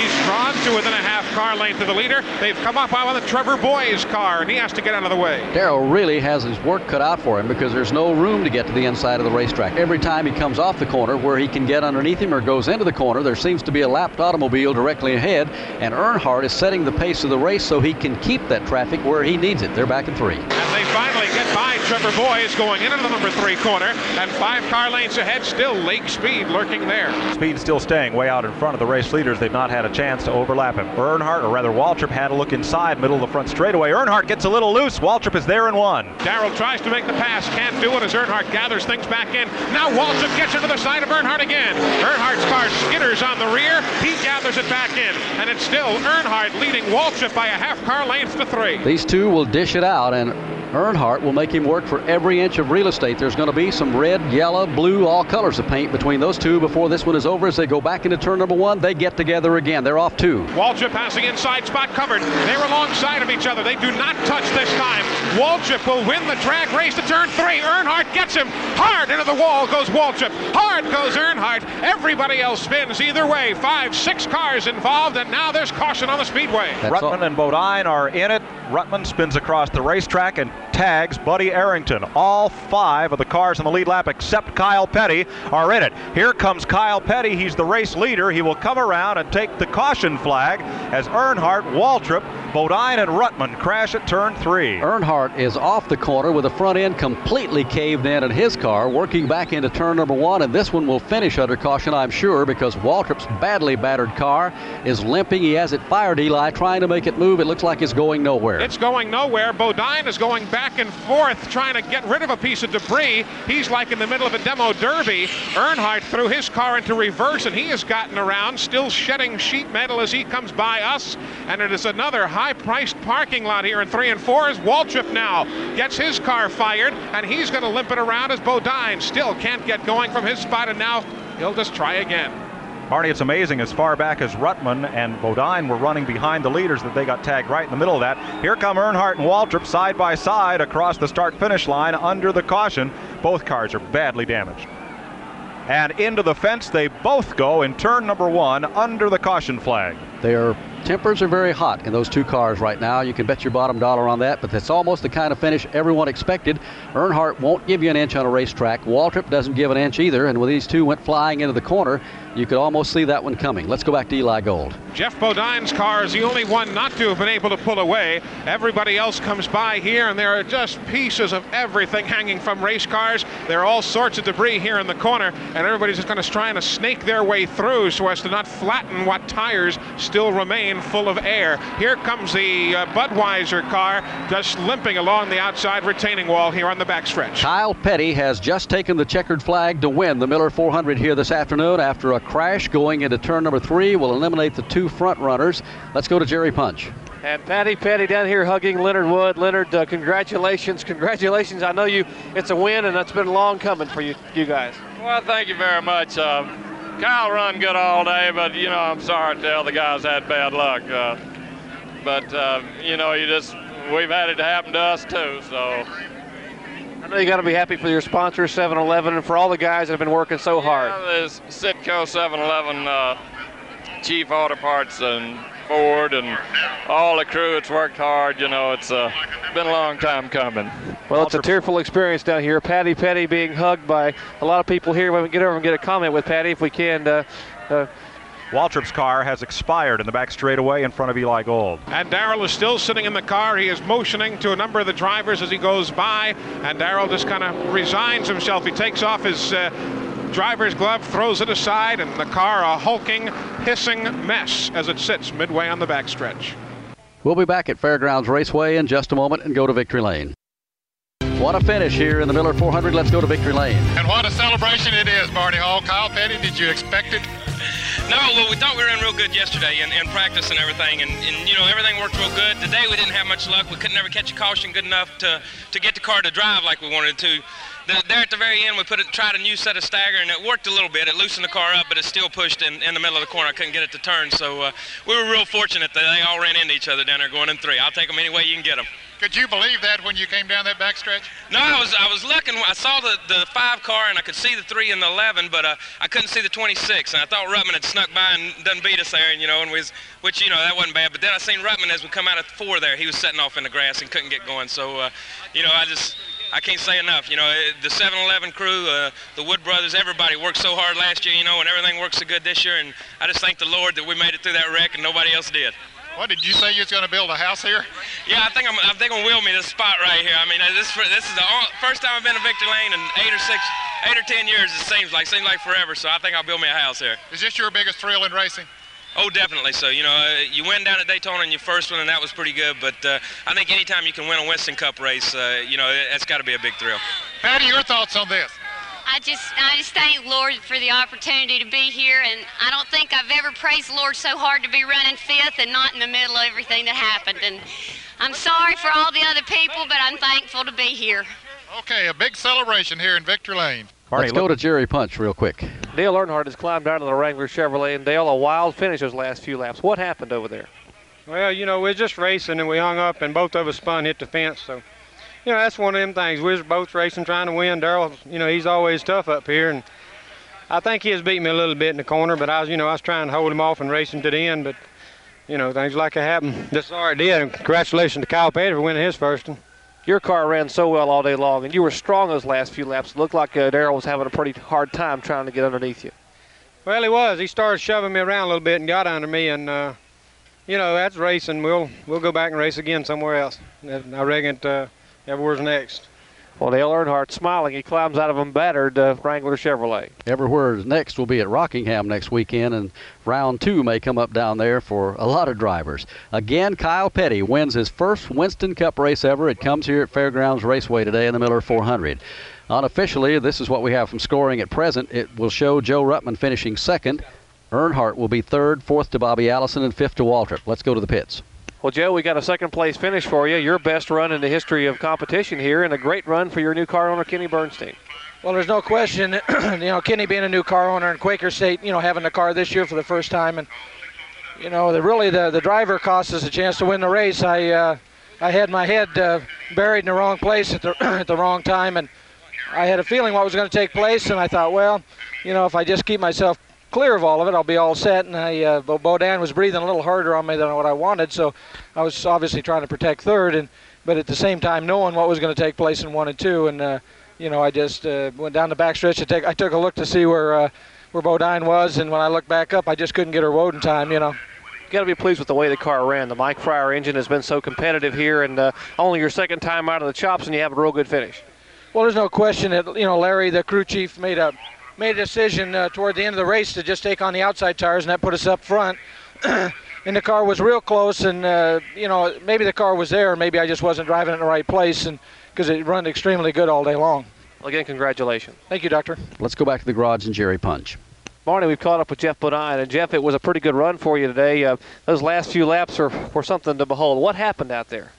You got me. I didn't see what happened, what caused that wreck. All I know, I was trying to catch Joe Ruttman for a position. I was running as hard as I could, concentrating on what he was doing, and I go in the third corner, and there's everybody, oil on the track. I just spun around, hit everybody, and everyone hit me, and couldn't move the car. Were you hurt at all up there?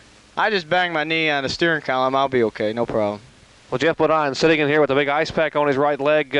He said, we'll get him at Rockingham. Well, there are going to be a lot of sore muscles when they all wake up in the morning after what we saw here today at Fairgrounds Raceway. They'll be heading down to Rockingham, North Carolina next weekend for 500 miles of get-at-it competition down there in round 2 in the Winston Cup season. Let's take you back through the field on the finish here unofficially. Kyle Petty, of course, is the winner. Joe Ruttman is credited with second. Dale Earnhardt third. Bobby Allison fourth. Darrell Waltrip fifth. Bobby Hillen sixth. Neil Bonnet seventh. Jeff Bodine will finish 8th. 9th to Dave Marcus. Rusty Wallace 10th. Jimmy Means, good run for him, 11th this afternoon.